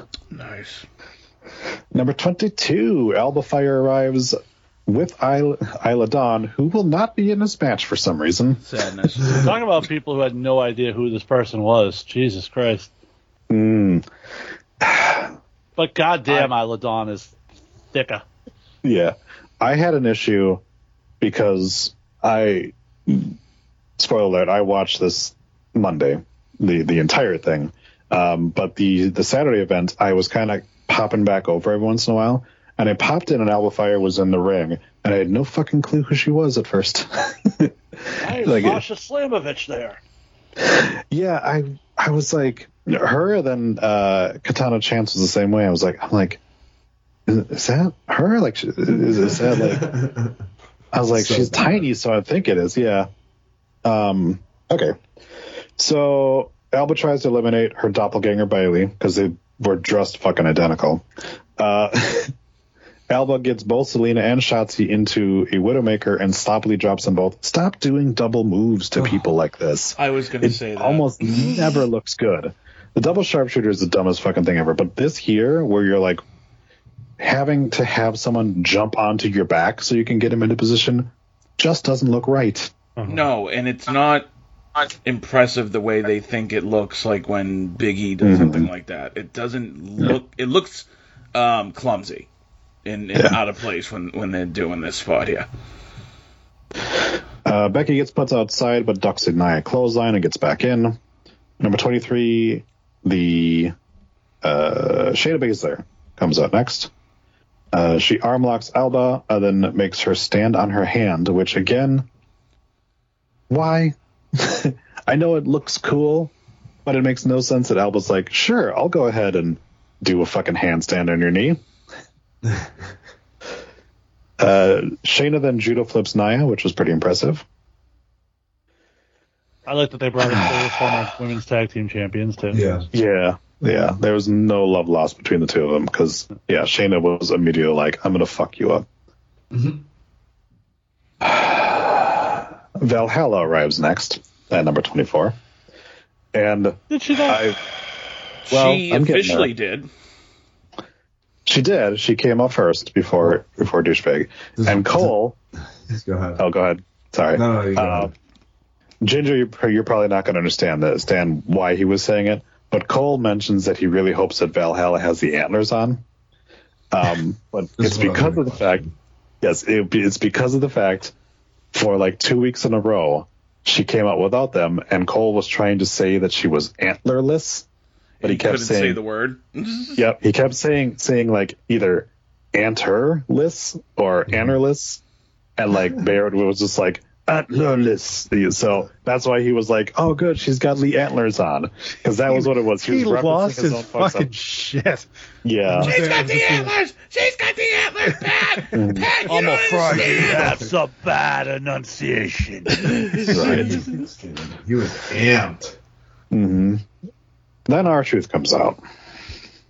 And he runs out and passes by Valhalla, because fuck her.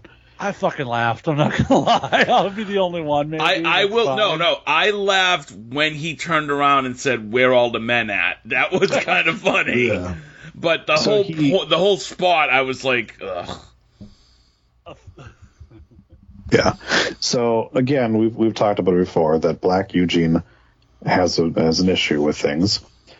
So he did look at Valhalla and was like, "What the fuck are you doing out here?" And then he gets into the ring, realizes it's a fucking clam bake, and then like Sal said, it's like, "Where are all the men?"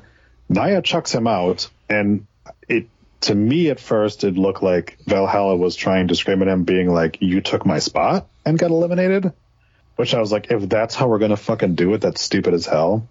But instead, Adam Pearce just apparates into the area there, and he yells like, "This is the women's rumble, so Truth is out and Valhalla is in." Valhalla gets in and immediately is dumped out by Nia, and she ties Chelsea for shortest elimination, because I think 3 seconds is the shortest you can be eliminated in the match. No, didn't Bushwhacker No, you can do a Luke have, second. like 1 second? Yeah. For the Santino man. Morella, 1 So second. Bushwhacker Luke was 2, and then Santino was 1. There you go. Okay. But he wasn't Split ready. in and immediately got clotheslined out. Yeah. Yep. R-Truth does ask Pierce where his hair went, so I guess he thinks that he's Dominic Mysterio? No, Nick Aldis. Nick Aldis, sorry. Thinks Nick Aldis He and thinks Adam he's Pearce Nick are the Aldis, same yeah. person. Right, because he You is... see, So you they see- did a video see- backstage Mhm. where he says something about what happened to your hair, and Pierce goes, "Jesus, that's Nick." He's like, "Mysterio?" So, Yes, because again, he has a mental illness. Yeah, number 25. You see, Yeah. it's funny because he's stupid. Yes. I laughed. Whatever. Fuck y'all. Mishin is here at number 25. Who's no longer Mia Yim. It's just Nope. Michin. He's now just Mishin, yep. She drops Bailey onto Shayna, and then Nia fats herself onto Mishin. And then Alba gets eliminated by Naomi, who finally gets an elimination. She had been in there for like 40 minutes without an elimination. And I was like, wow, you are going to look really fucking dumb if you don't get at least one. Number 26, Zoe Stark arrives as Bailey rides Nia's back and calls out Cole to watch her. Watch me witness, Cole. If you couldn't tell, Bailey has The Bailey and Cole rivalry is one of my oh my favorite gosh, segments. that was so earnest and funny. Mhm. Was Stark that one dropkicks pay-per-view Mishin. a couple of years ago where she came out and she had Cole shaved into the side of her head? Yep. And I then he think it wasn't was there. a Rumble or Mania, wasn't it? It was like Yeah. a rumble, I thought, yeah. I love them. Zelina goes for a code red on Stark, but Shayna saves her, as she is her tag team partner. Zelina and Shayna are both outside, and Stark kicks Vega in the head. Then Shayna powerbombs her onto Alba, who's on the outside, which of course eliminates Zelina Vega. I was not aware that people were waiting for her on the outside, and I got scared shitless. That she was going to get powerbombed on the concrete, yeah. Yes. And that is the proper way to showcase something like that, because you didn't see Alba until Zelina was literally flying into her. Yeah. Oh my God. Oh, AEW would have made her take the bump, you fucking pussies. Like, yeah. No, Or they AEW would have shown her would've- waiting there for 10 Yeah. seconds. Yes. And then missed her catchers entirely and hit the floor. That too. Right. Hold on. Number 27, earning their first points of a special entrance, Adam gets a point for Roxanne Perez. She goes after Stark, then Becky. Becky tries to eliminate Perez, but she skins the cat back inside. Shayna tries to lock in a triangle, but Nia then picks her up. Shayna's eliminated by Nia. Mishin's eliminated by Nia. And then Shotzi's eliminated by... Wait, Shotzi? Did I miss Shotzi's entrance? No. No, You you thought got it it. was She's Shotzi. way back. You got it. Never mind, yep. Okay, and then Shotzi eliminated by Nia. It's just 3 quick ones just to kind of empty out the ring. All right, this is the one I was assuming people were going to be talking about. Number 28, Jade Cargill makes her WWE in-ring debut to a huge reaction. Ginger, With, were you with- familiar with Jade? Did you ever see her in AEW? No, I don't watch that garbage. fair, but she is The fucking AEW powerhouse. guys don't even watch the show anymore. No, I didn't watch this week. Wow. She is. She's got a fucking distinctive look, and she's a powerhouse. So it was good to see her in the Rumble. And they showcased her. Oh, So- that was gorgeous what she did to. I'll let Troy recap it. I'll let Troy. So interesting to note, however, her presentation was essentially the same as the AEW presentation. There was really no WWE spin on it, complete with a storm is coming on the intro, the same pose, the same gear, essentially. It was AEW's Jade Cargill in WWE. There was no discernible WWE spin Did put she on her. trademark all of her shit? I would Yeah. assume so, Yeah. probably. It's got to be what it is. Because she's got her name, for one. Yeah. Well, it's her real name. Yeah. Well, yeah, but you know how WWE is. So She'll that's be the Jade thing. next week. People like to mention that, like, oh, Cody and her both came to WWE with their AEW presentation, but that's not true because Cody was doing all of his shit before AEW even existed. Yes, he was. He was coming out to that entrance of that, but Jade is for sure the AEW presentation on WWE TV. That being said, it's not the win that the stands think it is, because literally during the Attitude Era, you had guys jumping ship and they would have the exact same presentation. Like Chris X-Pac. Jericho did. X-Pac, By the Chris way, Jericho, they didn't check change who they Adam were. Copeland. Yeah, Right. Adam Copeland. Adam Cole literally does the same entrance too. Yeah, Dude, there's a Adam lot. Copeland The comes Hardys, out to the same music. Yeah, yeah.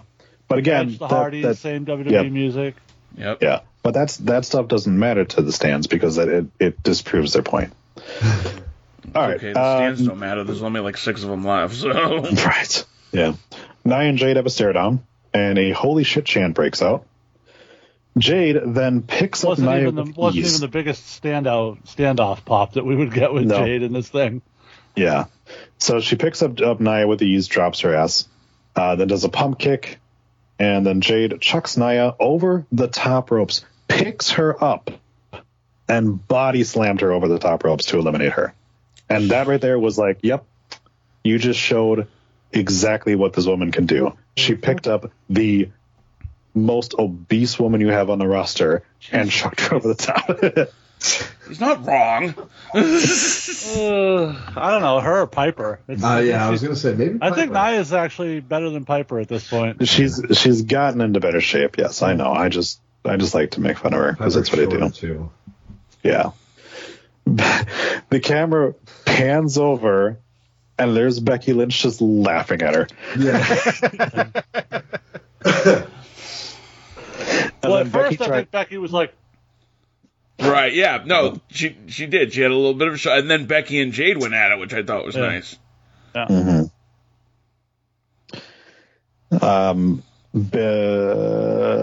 Bailey tries to eliminate Jade, but she can't. And I gotta say, like, WWE just did in 30 seconds what AEW was never able to do. It's not to say that AEW didn't drop the ball on Jade. They did everything they could with her. The problem is that she had reached her ceiling there. And going to WWE showed, like, this woman has an even higher ceiling in the WWE. And doing this sort of presentation, having the crowd pop, it's the biggest crowd she's ever been in front of. It shows you everything you need to know about it. Like, and her even talking about the fact that, like, I'm happy I got my start into AEW because it prepared me for the big leagues, which of course is another thing that the stands are going to be like, I can't believe that they're claiming that AEW is a stepping stone. It's like, you are, assholes. And there's honestly, if they ever embraced that, there would be nothing wrong with it. That's not a bad thing to be a stepping stone to the fucking WWE. Right. That's why once TNA realized that they were that same position of being a stepping stone, they got better because they realized, like, we don't need to hire a bunch of ex-WWE guys to try to make our product better. We can literally have our guys progress, and then WWE, now that we're in a partnership with them, will talk about the fact that, like, AJ Styles got his start in TNA and all these different guys over that. And then people are going to go, well, if you had AJ Styles in this place and you had Bobby Roode and you had all these other guys like that, what do they have there right now that I could eventually watch and see them come to WWE? And Jordynne Grace, I think, was a great example of that, where it was like, that's the level of talent they have to have over there. You should go watch that. Now, they don't talk about it, and maybe in the future they will, but they should bring up the fact people like Lashley, people like Drew that went over there after they left WWE and fucking made themselves better, you know? Yeah. Yep. Number 29, a point for myself and Fetus as Tiffany Stratton arrives for her very first Rumble match. Tiffy time. Yep. So she comes out immediately. Was this your first time seeing Tiffany Stratton? Absolutely. And what do you think? I'm betting you liked it, didn't you? Yeah. Really? Okay. What? No, I'm totally. Okay. Rock hard, baby. All right. Rock hard ginger. By the way, you will be happy to know that Tony Storm is thickened back up. The plot has thickened again. Yes, for sure. That's one of the very, very, very minimal things that I follow from that company. And apparently she also has anal beads. Yeah. All right. Chainsaw, baby. Wah, wah, wah, wah, wah, wah. So Stratton does a swanton onto everybody. And then Becky and Tiffy start to go at it, because, of course, there's the history there. I'd see that. Stratton hits an Alabama slam on Roxanne.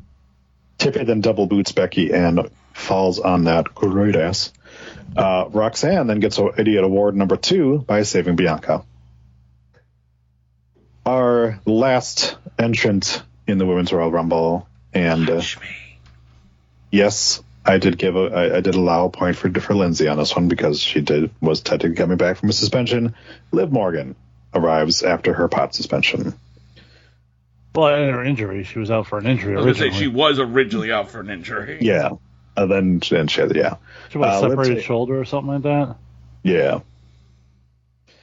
So Liv takes out Bayley with an Oblivion, and then Stark kicks the weed smoke out of her mouth. Zoe is then eliminated by Liv. Roxanne gets put on the outside and then gets hit by Tiffany, meaning that Roxanne is eliminated by a Tiffy time. So she gets an elimination in this one, too. Io and Rhea are both shown watching this match from the back, which I thought was kind of shitty when you had these two guys just watching TVs in the back, and then we literally had Seth and Roman in skyboxes watching the match.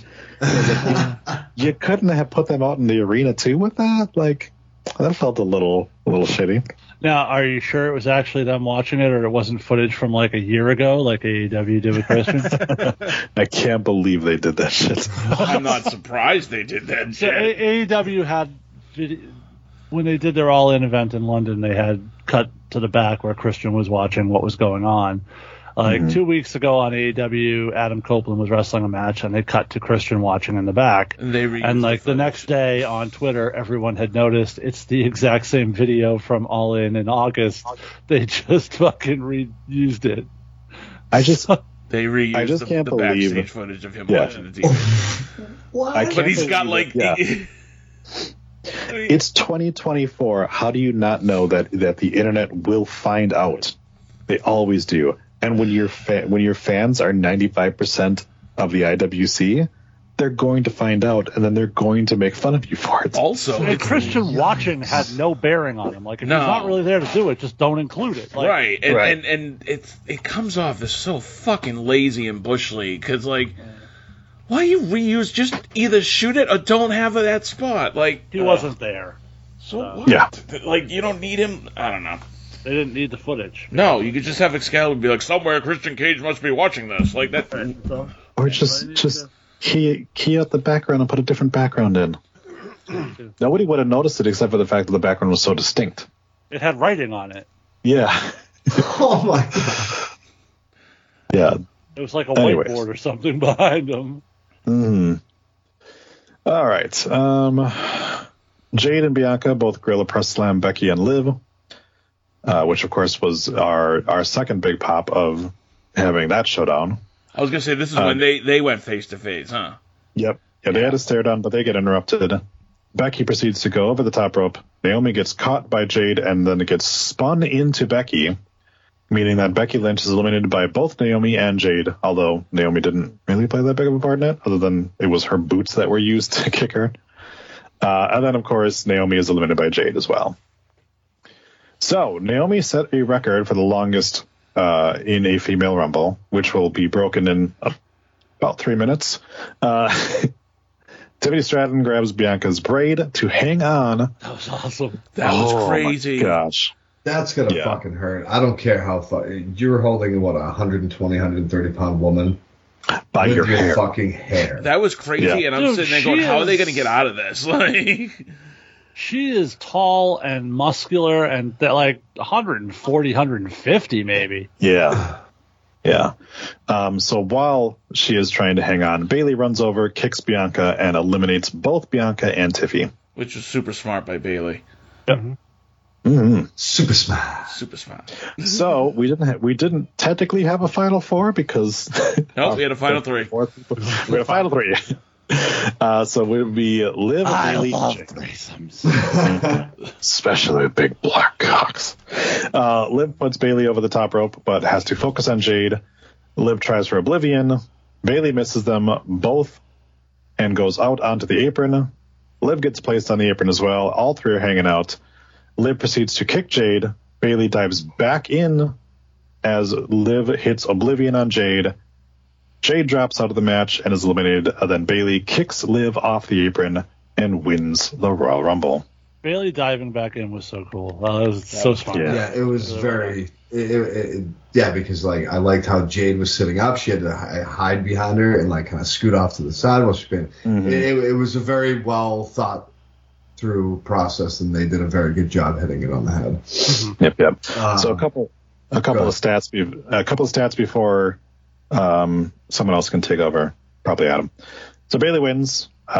Biggest waste of time was Ivy Nile, who spent 23 minutes in the Rumble without a single elimination. Bayley sets the record of 1 hour and 3 minutes as the longest time in the Rumble.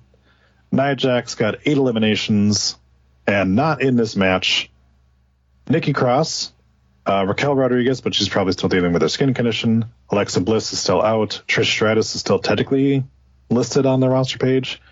The rest of them, B-Fab, Dakota Kai, Elektra Lopez, Isla Dawn, Scarlett, and Tamina, which I guess she's retired, so maybe doesn't. But those are the ones currently on the active roster. Wrestle.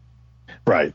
But Isla Dawn, Elektra Lopez, Dakota Kai, B-Fab. Dakota Kai is still hurt, isn't she? Yeah. I guess. Which, by the way, we haven't asked Ginger the most important question. Do you prefer your Scarlett blonde or brunette? Nobody got hornier for Scarlett than you, Ginger, so we need to know this answer. I don't know.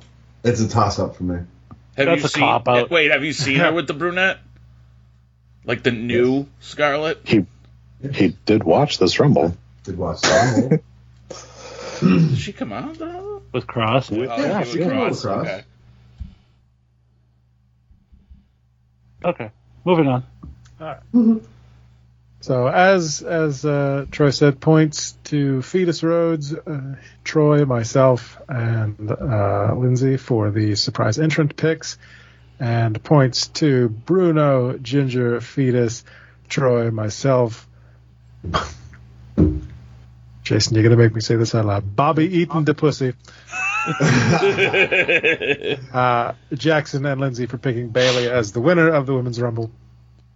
You're lucky I checked, because you wouldn't have gotten the points in the year-end standings if I hadn't checked. I would have said it when we were here. And also, Bobby Eaton the pussy would have been getting a lot of points. So, Right? And we all know that Bobby Eaton is a pumpkin fucker, okay? that's true. I'm going to say blonde. Yeah, Okay. I don't blame you. Little more research. I appreciate that you did research on that. I mean, either or, But- anytime. but if you had to preferably, pick, I'd go with blonde. I agreed with you, by the way. Same. Now, I got my point for this, and I shit myself when I did, considering the fact she came out at number 3. Yeah. And I really don't watch it religiously anymore. So I'm like, man, I'll throw out Bayley. She's still going to be relevant. I had no fucking clue that she was still. I knew she was still involved with damage control and stuff like that, but I didn't realize that they were going to be like Bam. Here's your point, Ginger. Appreciate it. Also, the third of the 4 horsewomen to win a Royal Rumble now. So Yes, I thought about that as well. doesn't seem like the 4th will be doing it anytime soon. So Anytime soon. She will. Gotta get that money. Gotta get that money. But all right. So the stand's gonna go fucking crazy because what we're obviously talking about is Sasha Banks and Mercedes Moné supposed to debut soon. Apparently, maybe she has signed, maybe she hasn't. I have no idea. To whom? Like, But the most likely, the reality is, if she's come back for WWE, she probably would have come back in the Rumble. So odds are she's going to AEW. But here's the thing: what people forget, and I've seen a bunch of AEW beat them. AEW overpaid. That's the way they got her. That's the way they get and anybody. We know this because we've heard what she was asking WWE for, and WWE was all but done. And then she decided to go sign with AEW. She got a bag. Good for her. Yep. They overpaid to get her. Good for them. They got it. They got the deal done. The thing that fans in AEW are going to discover soon is that they paid a lot of money for limited appearances because she gets hurt a lot. I thought you were going to say they paid a lot of money, but they're going to get a little back on the return. No, when she's in the ring, she's great, but she's hurt a lot. She obviously, like many, battles mental health issues, and as a result, she's missed significant time for those. She had like 5 matches outside when she left WWE, and then she got injured for 6 months plus. Yep. So I mean, we're not talking about somebody. She's just injury prone, and it's if you're looking at return on investment and how much you want to sign somebody for. If you're Nick Khan, you're sitting there going, "I'm going to sign this woman to the largest contract in women's wrestling history, and she's hurt all the time. Probably not worth it." You gotta remember, she, from what we heard, she was looking for more money than Charlotte, right. And Charlotte wrestles a lot more, and Charlotte sells a lot more merch, and Charlotte also somehow was bionic and was able to, Jesus, you know. It would have shocked me if she came out for the Rumble after seeing her shit on TikTok. And shit. So the other thing too is, where is the return on investment with AEW giving millions of dollars to somebody? Because you're not going to get ratings. People aren't going to tune in. Look, Sasha's a fantastic performer in the ring, but this isn't CM Punk. People will buy tickets to a show that they would not have otherwise gone to see CM Punk. He is a draw. Right. Nobody's going to a show they weren't going to go to because, oh my God, Mercedes Moné is on it. First off, 90% of the fucking people have no idea who Mercedes Moné is. Okay, if you tell her Sasha Banks, they would know. But the reality is she's not a draw in that way. She'll put on great matches. She might draw some eyeballs in terms of tuning in to see what she's doing on TV, but she's not going to sell tickets. She's not going to help with attendance. It's just not going to happen that way. Right. Maybe her first pay-per-view, like if it's like a good matchup, they bring her in, they put her against, I don't know, Toni Storm or something like that. But maybe you mean what they're doing, exactly what they're doing with Deonna Purrazzo right now? Right. But what I'm saying is maybe initially she might actually do all right, like to draw a little bit, but it's not going to last. She's not that type of performer. She's great. My guess is the big announcement next week is probably that they're going to go to the TD Garden for the first time, and that will be the wink, wink, nod, nod. Sure. Makes sense.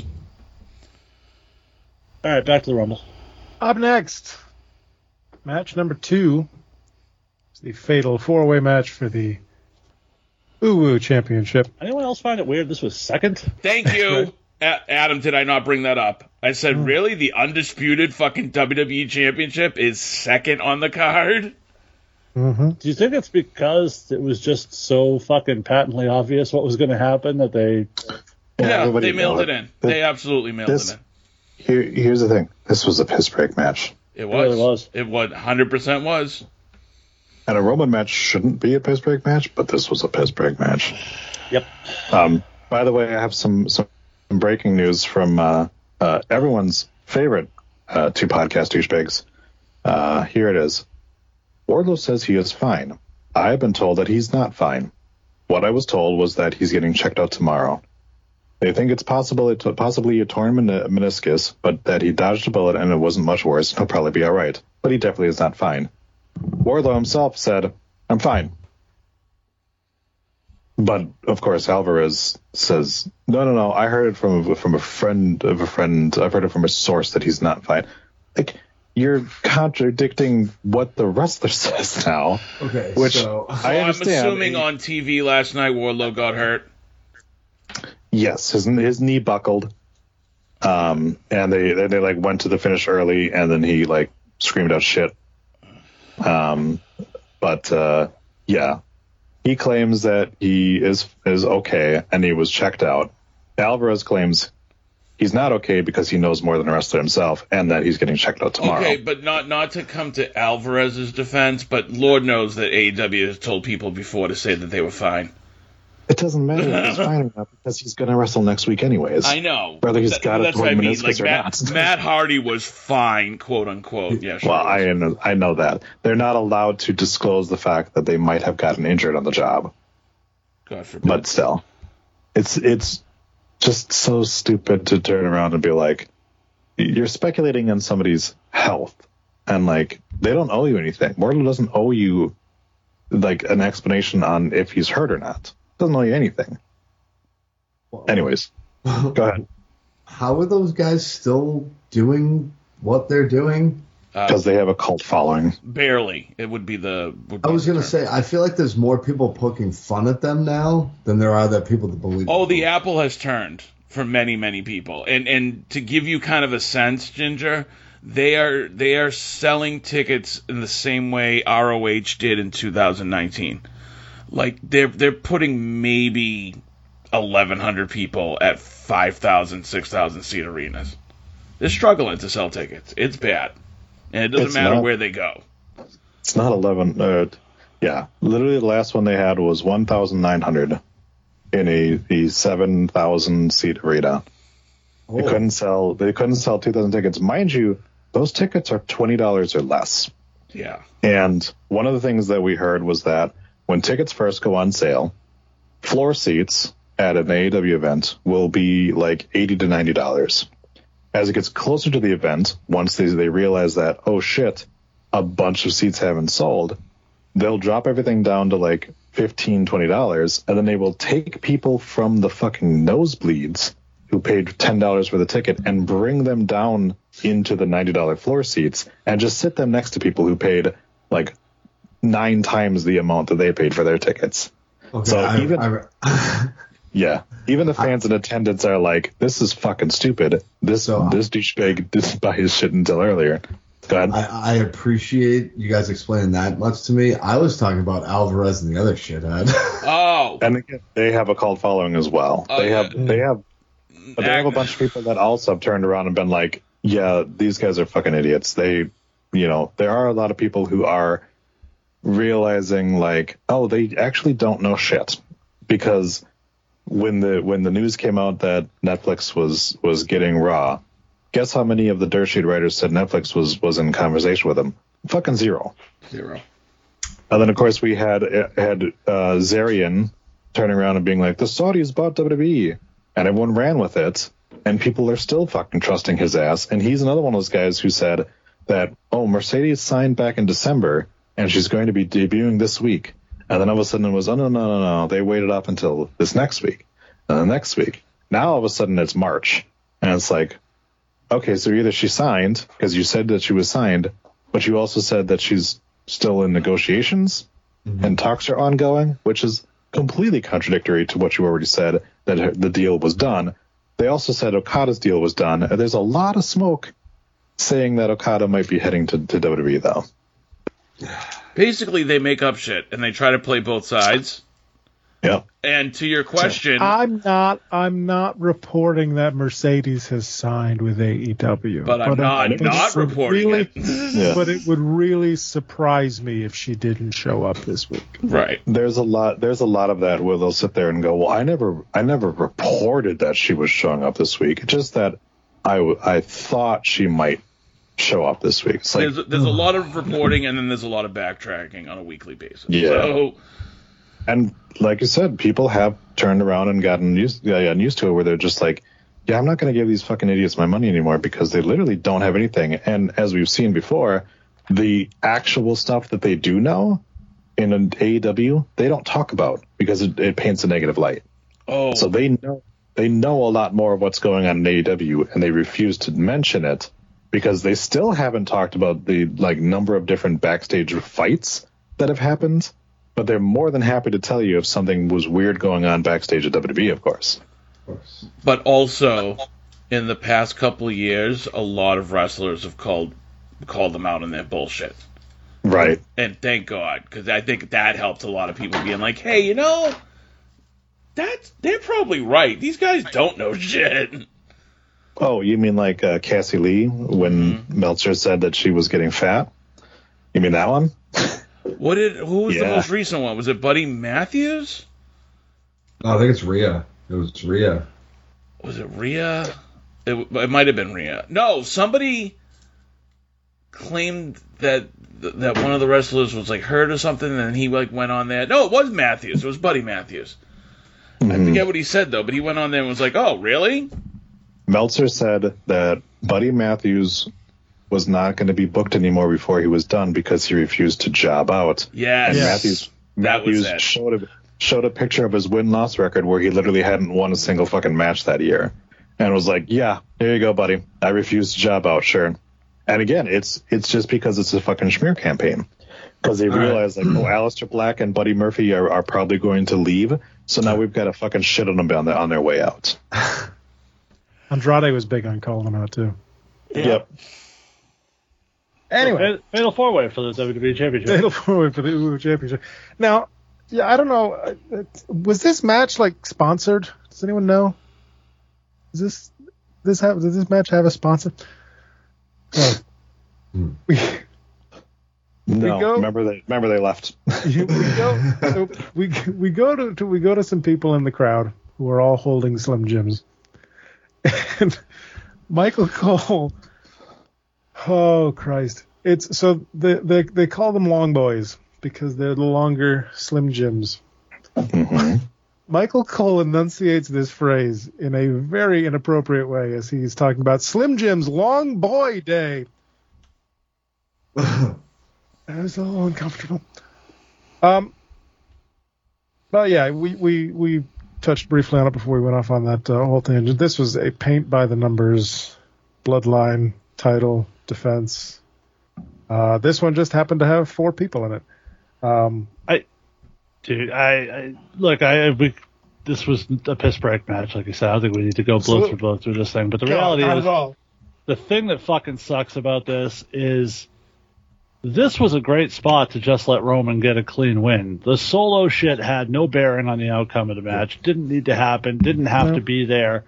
And then you could have avoided the whole fucking every Roman match is the same discussion because that. Fuck's sake, they still had Solo show up in the black hoodie. Yeah, just made no fucking sense. Just stupid, and Roman wins. It was, and AJ eats the pin, which we sort of knew was going to happen too. So, I will say this: I did think the ending spot was a little creative. I did enjoy that.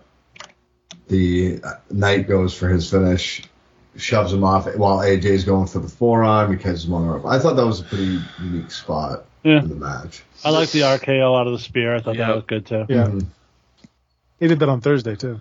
Yeah, Friday. Right? I thought it looked better at the pay-per-view than it did on SmackDown. But no, yeah. To me, this felt paint by numbers. In fact, I think the match clocked in at almost exactly 20 minutes. It was just under 20. It was 19 and change. Yeah. Yeah, and I was like, oh, was that in your contract obligation for this month? It must have a 20-minute match of the Royal Rumble. I'm going to reiterate what I said on this show a year ago.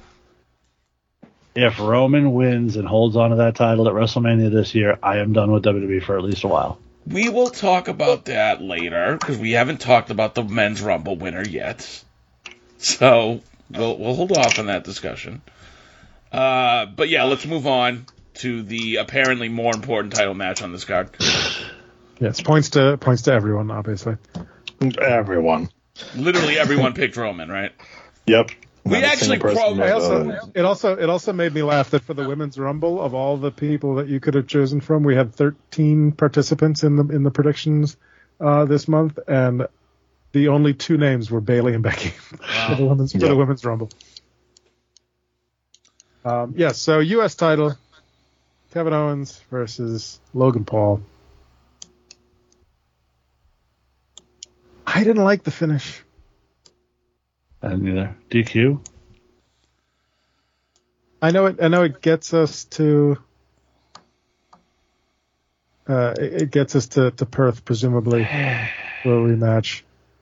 But so what I really hated was the setup for the finish. I hated it took bullshit outside with his friend over there, and then we also may not get that rematch, but more than that. Fuck Jeff. All right, fuck Jeff. Yeah, that guy. That was his name, Jeff. Not the Jeff in Troy's basement. Not our friend Jeff. That's who I thought you meant at first. Fuck! Why is that sound clip not playing right now? Jesus Christ! Oh, because I was trying to figure out which one of you had a fucking pen in your hand. I'm so glad I get to talk about cock. There it is. It's not that Jeff. I'm gonna guess it's probably Ginger's cat again. Probably. Okay, he's muted though. Oh, is he? Oh, there you go. That little clicking can't be coming through from him. Huh? Yeah. Anyway, I noticed once I talked about it stopped. Cat's an asshole. Proceed. So the setup was terrible. It took too goddamn long. There was too many fucking people. If Austin Theory was going to run down with the Knucks, why the fuck did we need Jeff in the first place? Just for everybody near a microphone to go, that's Jeff. Oh my God, that's Jeff. Who's that? That's Jeff. Fuck off. And then at least spring for the money to get Mike Malak to come in. At least somebody who people know is associated with Logan Paul. But at least the ref saw the brass knucks and reacted to it, unlike a trash can lid hanging out of the back of your pants. Yeah. So for all the shit, for all the positives that come from us constantly talking about how Triple H is an old school guy, this was an old school finish. This was the type of shit they used to do back in the day a lot. You know? So he stole from old school wrestling, and that's what this was. I didn't like it. I hate finishes like this on pay-per-view. Yeah. But, you know, it is what it is. Sure. Yeah, it was where was this referee who actually sees things during any Roman Reigns title defense during the last thousand some odd days? Pretty sure he's done one of those matches. Right. Yeah, good for Ryan Tran. It was just so hackneyed and so cliched to me. Where just complete, even down to the look on his face. It was like 1, 2, hey, yes. What's that? Speaking of cliched, then Owens gets his revenge by powerbombing Logan Paul through the announcer's table, and I'm like, that's such a cop out. Like, I don't want Owens to be in these title matches and get a comeuppance like that. I want him to actually win a fucking belt. It's been like 3 years now. Well, it would have been Logan who got his comeuppance, but yeah. Right. I did have a bit of a chuckle when he stole the cough drop. I feel like we're gonna get Logan Paul and LA Knight at WrestleMania, so maybe. I don't think Owens is getting his belt. No. So points to Bruno. Also, George. Owens literally was a tag team champion less than a year ago. Right, but how many singles title matches has Kevin Owens been in the past? At the Royal Rumble, too. In a while. So it seems like he's the guy they go to at the Rumble, and then he loses. It's getting a little annoying. Points to Bruno, George, Sal, myself, Jason, God's a Juggalo, Nick H, and Lindsay for picking Logan Paul on that one. And that brings us to our main event. Wait, I didn't put myself in. The Men's Royal Rumble match. We tell people, you put that name in there, we will read it. I read it once. Sure. He did. He did read it once. All right. We start off Jey Uso as your number one entrant, and number 2 is Jimmy Uso. I actually love this. Yeah, I thought Sal called it, by the way. did. When Jay came out, Sal goes, "Oh, so Jimmy's number 2." But then that music hit, and we got the exact reaction I wanted. The whole crowd went, "Oh!" We're going to be careful using the phrase number 2 around WWE stuff for the next little while. So that's fine. Just talking about his entrant number. So we instantly get Matt and Jeff Uso here as they square off, and the crowd chants "Yeet" with every Jey hit. I love a good yay boo game anyway, and this was fantastic. So Cole mentions that 4 people have won. Yes. Sorry. The best throughout the entire Rumble was that anytime somebody would hit Jay, Jimmy would be like, "Yeah, no yeet." Every fucking time. The 2 of them were very fucking funny with each other. Jimmy, in particular, was very entertaining during this whole Usually thing. it's Jay that's the more sort of Yeah. but Jimmy was all about it. I love the fact that every time somebody hit Jay and Jimmy tried to like give him props and be like, "Yeah, that's what's up," the guy would just ignore him and just like walk away. He would go, "Yeah, no yeet." Yeah, but then whoever did the move would be like, "Fuck out of here." He tried to go for like a high five. Yeah, he would usually try to get high fives out of people, and we would just look at him and be like, "Fuck you, dude." So Cole mentions that 4 people have won from number 1. We're not going to mention who did, of course, but we know they happened. Who would that be? I don't know. Nobody in particular. Number 3, Grayson. Shawn Michaels. Yeah. Mention that. Ric Flair. No, Ric Flair was Edge. 3. Yeah, Ric Flair was 3. He was 3. Yeah. Was it Mysterio? Edge. Oh God, was it? Maybe it might have been. Rhea. Was it he who shall not be mentioned who killed his It was family? Chris Benoit, of It course. was. Okay, that's who it was. Yeah. That's why they think didn't mention him. I think the 4 he was talking about were the men, not Rhea. Which was why, upon listening to last week's show, when Sal said, "Are they going to Chris Benoit, Vince McMahon?" I was like, "Oh, they're going to hang him from gym equipment and kill his whole family?" Maybe. I mean, you might be into that. Anyway, so no yeet. No yeet. No. Okay, so now we begin the fun, because number 3, Grayson Waller arrives. He has a mic for some reason. And he proceeds to tell everybody that nobody cares about the 2 in the ring, all while the mic keeps cutting out on him. He gets up on the apron, gets kicked off the apron, but of course he did not make it in, so he's fine. He puts down the mic, hits a flatliner in Jay, looks at Jimmy, and goes, "I acknowledge the tribal chief," and yells, "No yeet." And they start to beat the hell out of Jay. I enjoyed that. Coming out number 4, earning points, Jord, myself, Bobby Eaton, that ass, Nick, and Dr. Glashin. Andrade returns to the WWE. El Idolo. Yeah, surprisingly, his music started with El Idolo, though. Yes. Yes, it did. So did his old Which, right.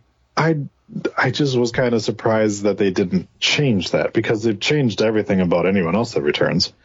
But I'm like, oh yeah, he was the idol, Andrade, for a little bit there, and that's why I was in his theme. But obviously, with him being Andrade El Idolo in AEW, I thought maybe, but yeah. So he arrives with a crown mask on. And very cool to see the backstage footage of Charlotte helping put his oil on. So she was in attendance. So. Oh, she definitely oiled that. Which is shocking because they unfollowed each other on social media. I was led to believe by the Meltzers of the world that they were split. Yeah, so he comes out with this mask on, at which point my wife goes, "What the fuck does he have on his head?" Yeah, it's a black mask with a gold crown attached to it. Straight out of a Lady Gaga video. Here comes Andrade. A little bit, yeah. Hashtag King Gimp. Yeah. So he does take the mask off, which that was about the time that the rest of the crowd was like, "Oh, that's Andrade." He goes right after Waller, and let me tell you something. you could not have wiped the look of happiness off this dude's face. He looked so happy to be back in WWE. He looked so energetic to be back in this match. If I remember correctly, he didn't leave. He got released, didn't he? No, he his left. Contract ran out. His contract just ran out. Yep. Yeah. Would have been sooner, but they extended for injury, which is something that's evil. I was told that was being held hostage. Right. Yeah. Yeah. Yeah. Bad news for Wardlow if he is hurt, because he's going to be held hostage. That's okay. They've already got some extra wheelchairs in the Undisputed Kingdom, so there you go. Entering at number 5, making the rest of our hosts here come, it's Carmelo Hayes. Yep. Yay. I was happy.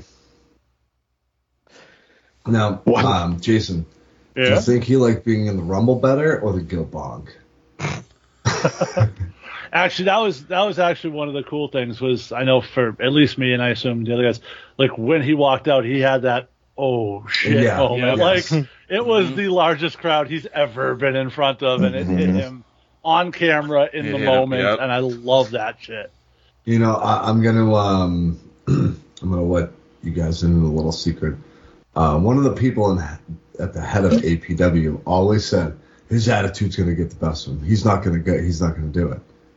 We all looked at this person. I won't name them, but you can name that racist. Oh no! That wasn't a race thing.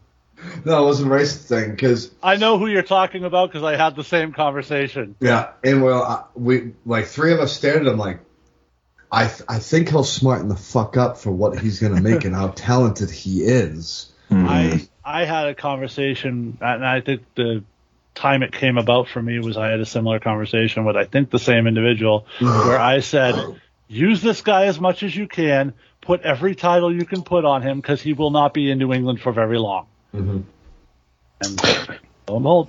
Speaking of which, credit a couple years ago, we did our end of the year awards, and I asked both you and Adam, who do you think is a guy in the indies that is like WWE ready? And both of you were like, Christian Casanova. He could be there tomorrow. And I was like, okay. And when he walked out of that Rumble, absolutely looked like he belonged. But only one person booked his first singles title on him. That's right. Bo Douglas. was waiting for that to come up. He will still remember it. If you'd ask him, he'll remember. We've had the conversation. So my question, did Pat McAfee know his name is Carmelo? Because he only referred to him as Mello Hayes the rest of the match. Which I understand. You know, it is another name he goes by, is Mello. But it seemed like he maybe didn't catch that it was Carmelo Hayes because he just kept being like, Mello Hayes, Mello Hayes. So Mello don't miss, and he doesn't miss with a huge elbow. By the way, just a quick aside, I guarantee you there's some people who took notice of the reaction Trick Williams got on SmackDown, too. Oh, for sure they did. Yeah. That's money right there. So that's kind of my thing is, to me, between the two of them, it was always Carmelo's going to be the future star. Now it's starting to feel a bit like Trick might pass him by. Which would be kind of a bummer if he does, but I think both of them will be future main eventers for a time to come. The thing Trick has more size. He's taller. Yeah. But the moves that Carmelo got to showcase in this Rumble were great. So after Melo comes in, him, Jay, and Andrade all sort of take a moment to look at each other and collect themselves and sort of be like, yeah, we're the good guys, so I guess we're going to take out the bad guys. Waller gets clotheslined, and shock among shocks, the very first elimination in the match, Waller gets eliminated by Carmelo Hayes. I feel like this is the recurring storyline of Carmelo constantly getting the best of Waller. So yeah. Yes. Yeah. Entering at number 6, Shinsuke Nakamura. It's our first former Rumble winner to make his entrance. I always forget he won a Rumble. Yep. The crowd The crowd can. Nobody neither has. did Cody. We don't forget that. Wow. Nobody has won a male Rumble and went on to win the championship in like 6 years. It's literally been the recurring thing for a while that you just fail. Well, that's because Roman's had the title for so long. Also, that's not true. Drew did it like 3 years ago. Drew did it in the COVID era. Yeah. Yeah. 5 years ago. 4. 3. That was 2021. 2021? It was 2020. 2021 Mania. 2021. Oh, 2020, yeah. 2020 Mania. 2020 Rumble. 2020 Mania in the Performance Center in front of nobody. Yeah. Okay, so 4 years ago. 4 years ago. But leading up to that, nobody else has gone on to win a world championship afterwards. Okay. Wait. Wasn't that for the championship? Was the Rumble for the championship? No, the Rumble. No. It was Brock was going to make sure that nobody could challenge him. Yes, and he was going to win one who eliminated Brock. Oh, okay, I was like, I know that the champion was in there. Yes, he was. Yeah. Actually, that was such a great pay-per-view before the pandemic happened. Yeah. But anyway. That was the Keith Lee. Oh, big boy. Yeah. All right. Yeah, the crowd like keeps to piss on him. Maybe the New Day can run train on this girl. Did you catch that part, Ginger, by the way? What part? In the text messages between Vince McMahon and this woman, at one point he said he wanted to see her raped by 3 giant black men as they shoved their black cocks down her throat. Yep. Yeah. Really puts the New Day and Street Profits and Bobby Lashley and the Nation of Domination sort of in perspective. Hey, at least if that's the case, everybody knows they got BBC. There you go. Anywho. So the crowd keeps singing Shinsuke's theme song even after it stops, and it is actually legit. There's no piped-in Judas music here. It's not over, you know? All right. Mello springboards off the ropes, and Shinsuke kicks him out of the fucking air. Yep. Jesus. Welcome to the business, kid. Not the business, you know what I meant. The big leagues. It's just a way to showcase how fucking great Mello is. Oh, yeah, he sells his ass off. He puts so many other guys over even when he's taking offense. And that's the difference as to who will be a long-term star, is who can sell. Who can tell a story while taking offense versus everyone can get their shit over on offense. Mm-hmm. And you get your opponent over. Mm-hmm. Yep. Number 7, Santos Escobar continues what has been a lot of Latinos in this match.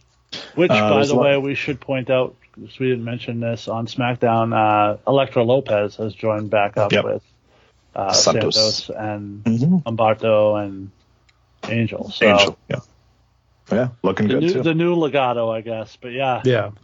The new and improved Legado. Yeah. La Medina is back with Santos. I don't care, new, old, Legado, whatever.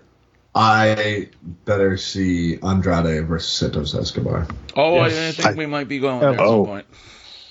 El Nuevo Legado. Yes. So there's a lot of talent in the ring right now. Yes, there is. And Andrade and Santos notice each other. Santos hugs Andrade, but then Andrade just is like, yeah, fuck you. And walks away. Fuck yourself, buddy. Yeah. Fucking Escobar goes fucking crazy. Literally fanboys out for Andrade, does his pose and everything, and Andrade just goes, fucking wait for me, dude. That's a Mania match. Sure. Yes, Santos and Andrade. Oh gosh, yeah. But wouldn't they do Ray if Ray's ready? Wouldn't they do Ray and Santos because that's the feud? No, fuck Ray at this point. I would rather. Oh, I would rather. I'm just thinking because he took him out, whatever. Speaking of Mania matches, going back to the Women's Rumble for a second, do we think Jade and Nia is the Mania match? Yes. Or Jade and Bianca. Jade and Bianca, yeah. I think it's time to turn Bianca heel. I think her character needs something fresh at this point. Yeah. Right. Turn her heel and let her go against Jade.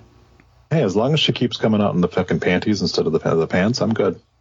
By the way, so can we talk about why all of a sudden fucking Kofi is coming out in Travis Scott dunks and boxer shorts? We'll get there when he comes out. We'll get there. Yeah. All right. I have that in my notes. Mm-hmm. Number 8, Karrion Kross arrives to Tony Storm's filter. And Mello goes right after him. Jimmy and Kross take a look at each other. And then Kross starts to help beat down on Jay. Jimmy tries to dap him, but Kross doesn't bite. Yeah, but then they both agree to no yeet. And again, I cannot believe the things that I have to say thanks to wrestling. Speaking of not piping things in, number 9, Dominic Mysterio comes out to a chorus of boos. God, he's top heel right now. It's amazing. I know you haven't been watching, but he's been top heel. It's crazy. Actually, and actually, the person we were just talking about before him too, on SmackDown, Karrion Kross got, the first time I've heard him on the main roster, get legit, serious heel heat. Mm-hmm. So that group is working. Yep. I was going to say, thank you, Authors of Pain. Yeah. So Dom takes his time getting in, and Carmelo sits on the middle rope and lifts up the top rope to actually let him in, but Dom still just walks past him. I was like, that is a good fucking character moment there. He's like, come on in, buddy. Give me that match. Mm-hmm. I think they had it in NXT. They probably had it in NXT. Nah, give me on a big stage. It was champion versus champion. Yeah, when Melo was champ and he was the North American champ. Yeah.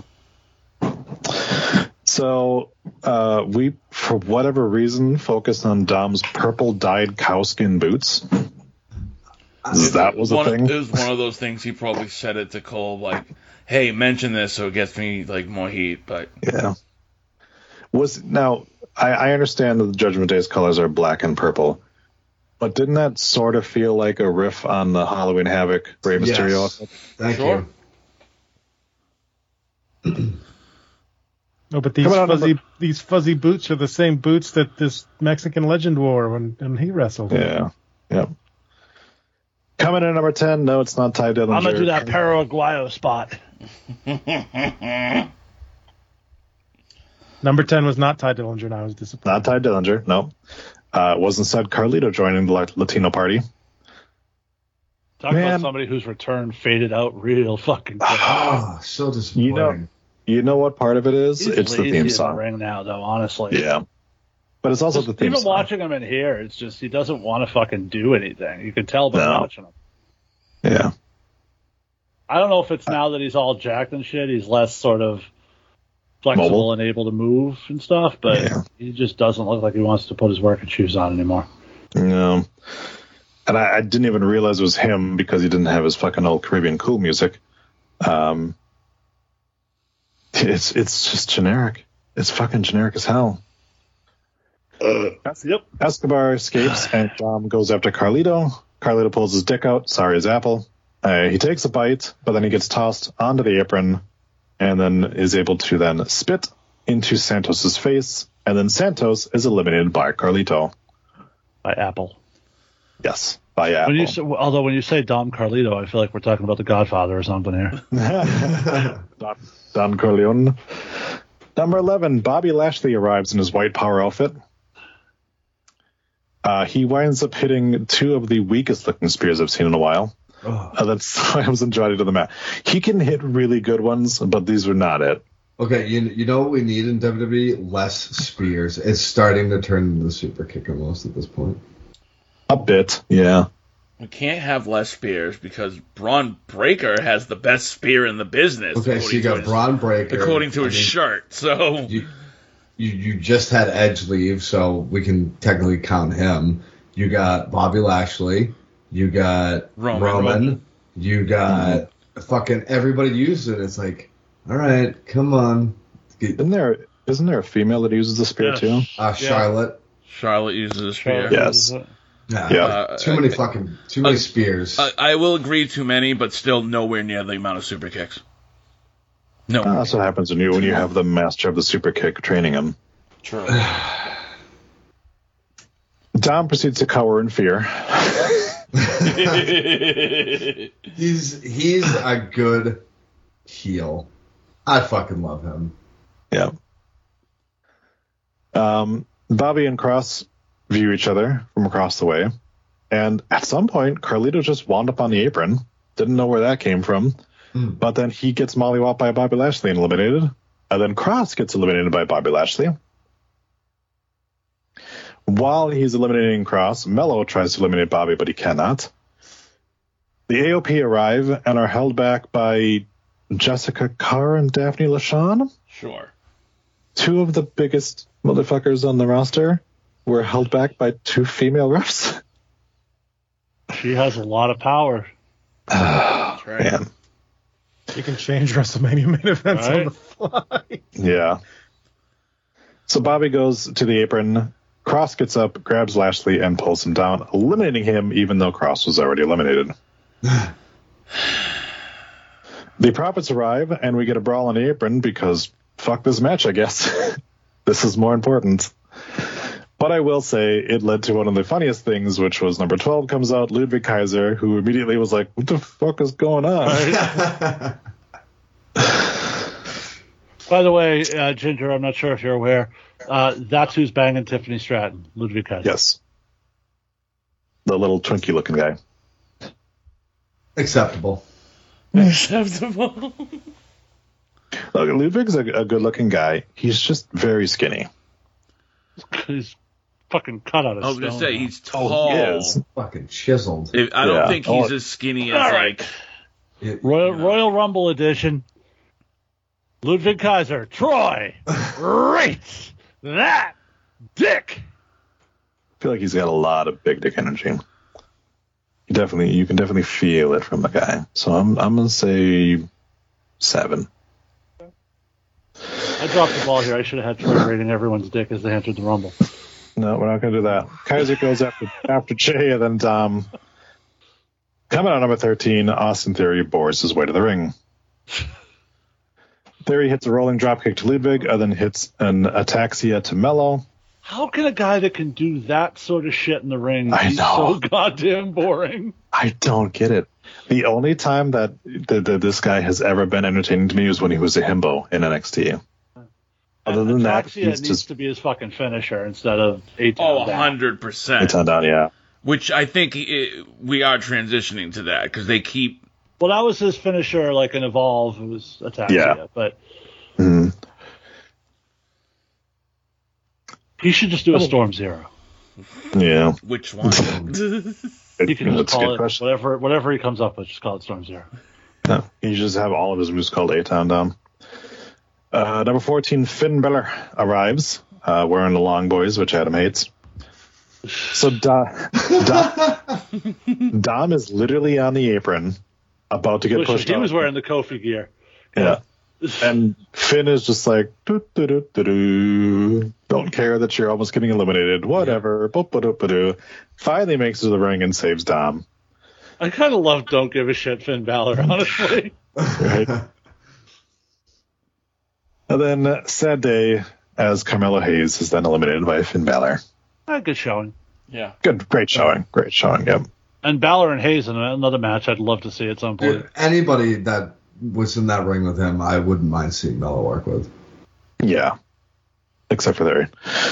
Sling Blade to Andrade, and he goes to the apron. Number 15, Cody Rhodes arrives. And the fucking crowd comes alive.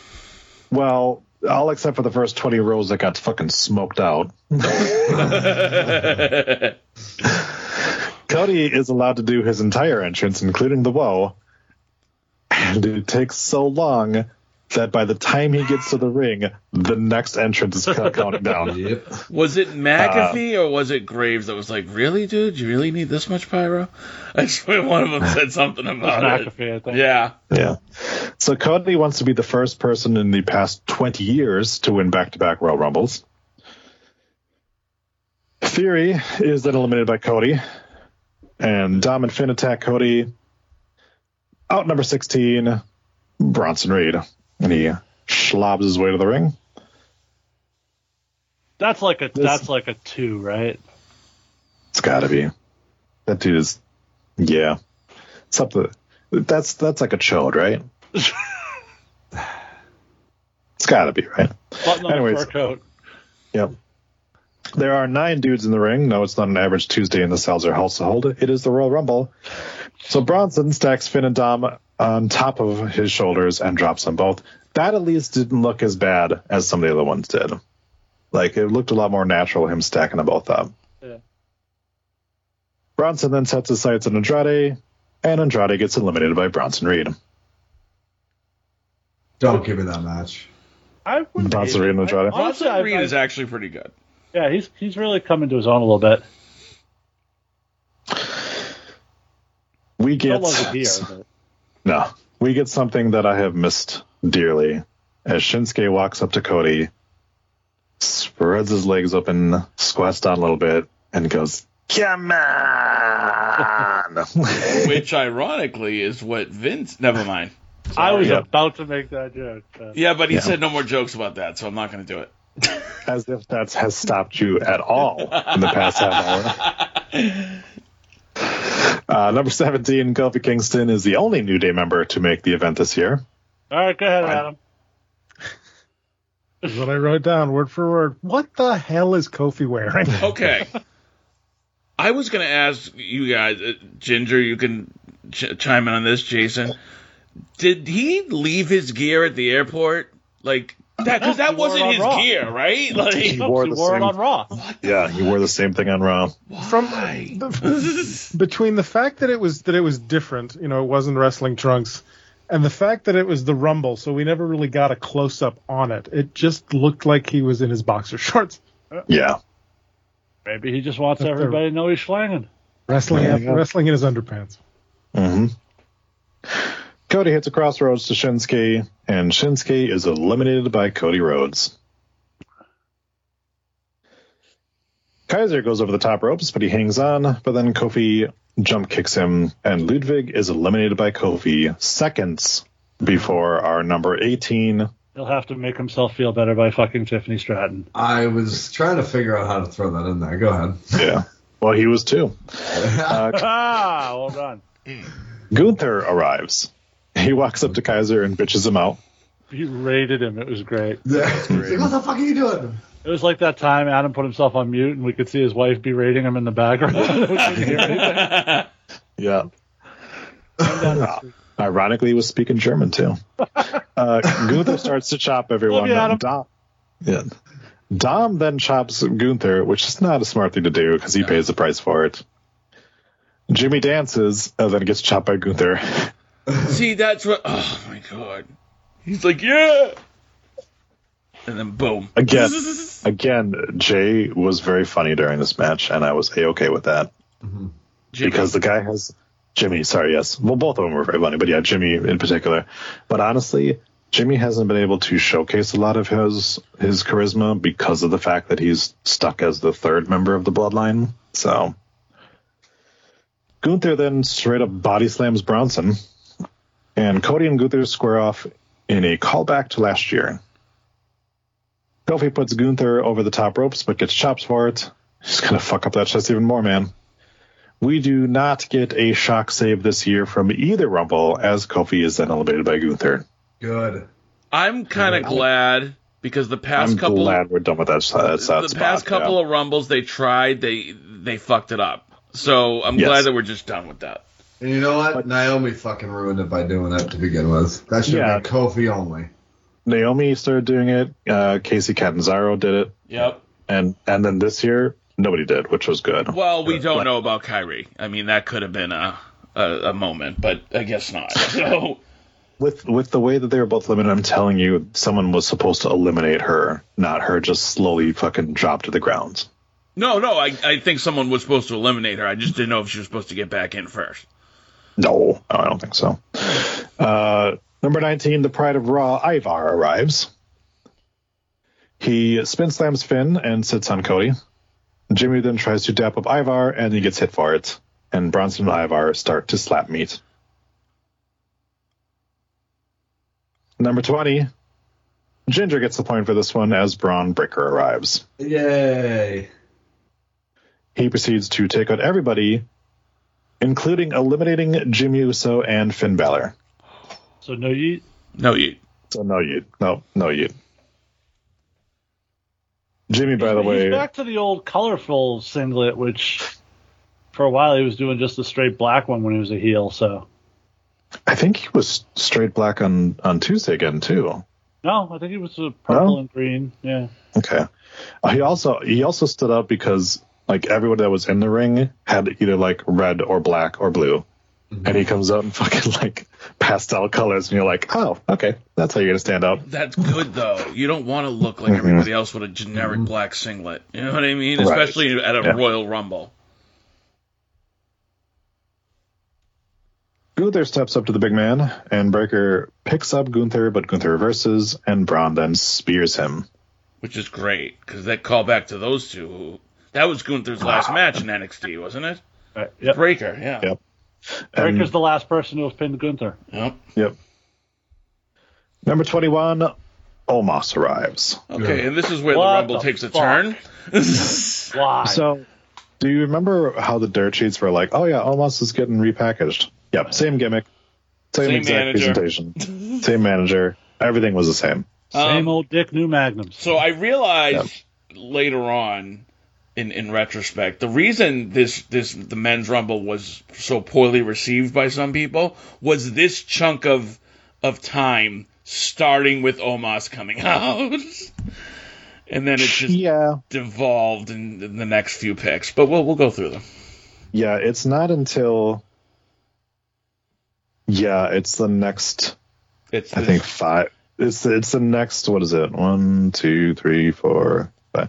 It's the next 6 entrants that are all just like wet fucking farts. Yeah, and really bad a couple of particular ones, but we'll get into it. Yeah. So, all right, so Omos is probably like dread levels, right? What are dread levels? I fucking know what he means, and that's weird that I know what he means. I understand you're insinuating he's got a gigantic cock. He probably does. He most likely has. But I don't know what dread levels are. Or There's a porn star named Dread. Look it up. There's a porn star named Dread, and he, you know. Okay. Look it up. I'll look it up later. Okay. So at this point, because we get another of the little like times of the people have been in there, it's very clear that unless Jay wins it, nobody that is going to last over an hour that's going to win this. Because it was like him at 45 minutes and Cody at like 20, and you're like, oh, there's a very big disparity between the two. By the way, not on our poll, but when we were unofficially discussing things in the host thread, I did say Jay was my pick for the Iron Man of the Rumble this year. Mm-hmm. Yep. Bronson gets eliminated by Omos. Ivar attempts a springboard, and Braun spears him out of the air. Then Ivar gets eliminated by Braun. Yeah, that looked rough. Yeah. That looked really fucking rough. Ivar can take it. Oh, of course. Number 22. Now, again, this is if you believe it. Pat McAfee says that he was not told that he was entering the Rumble. His music hit. Was 22? Yep. Number 22 is Pat McAfee. Okay. No. So, this is where we talk about, like, if nobody told Pat McAfee he was in the Rumble, then you do have to sort of be like, what the fuck was he going to do? Right. Because I don't know. Well, he certainly wasn't dressed to compete, so. No, not at all. Yeah. So that sort of leads the credence to it. He's too good of an actor for me to be able to discern if his, like, shock was legit or not.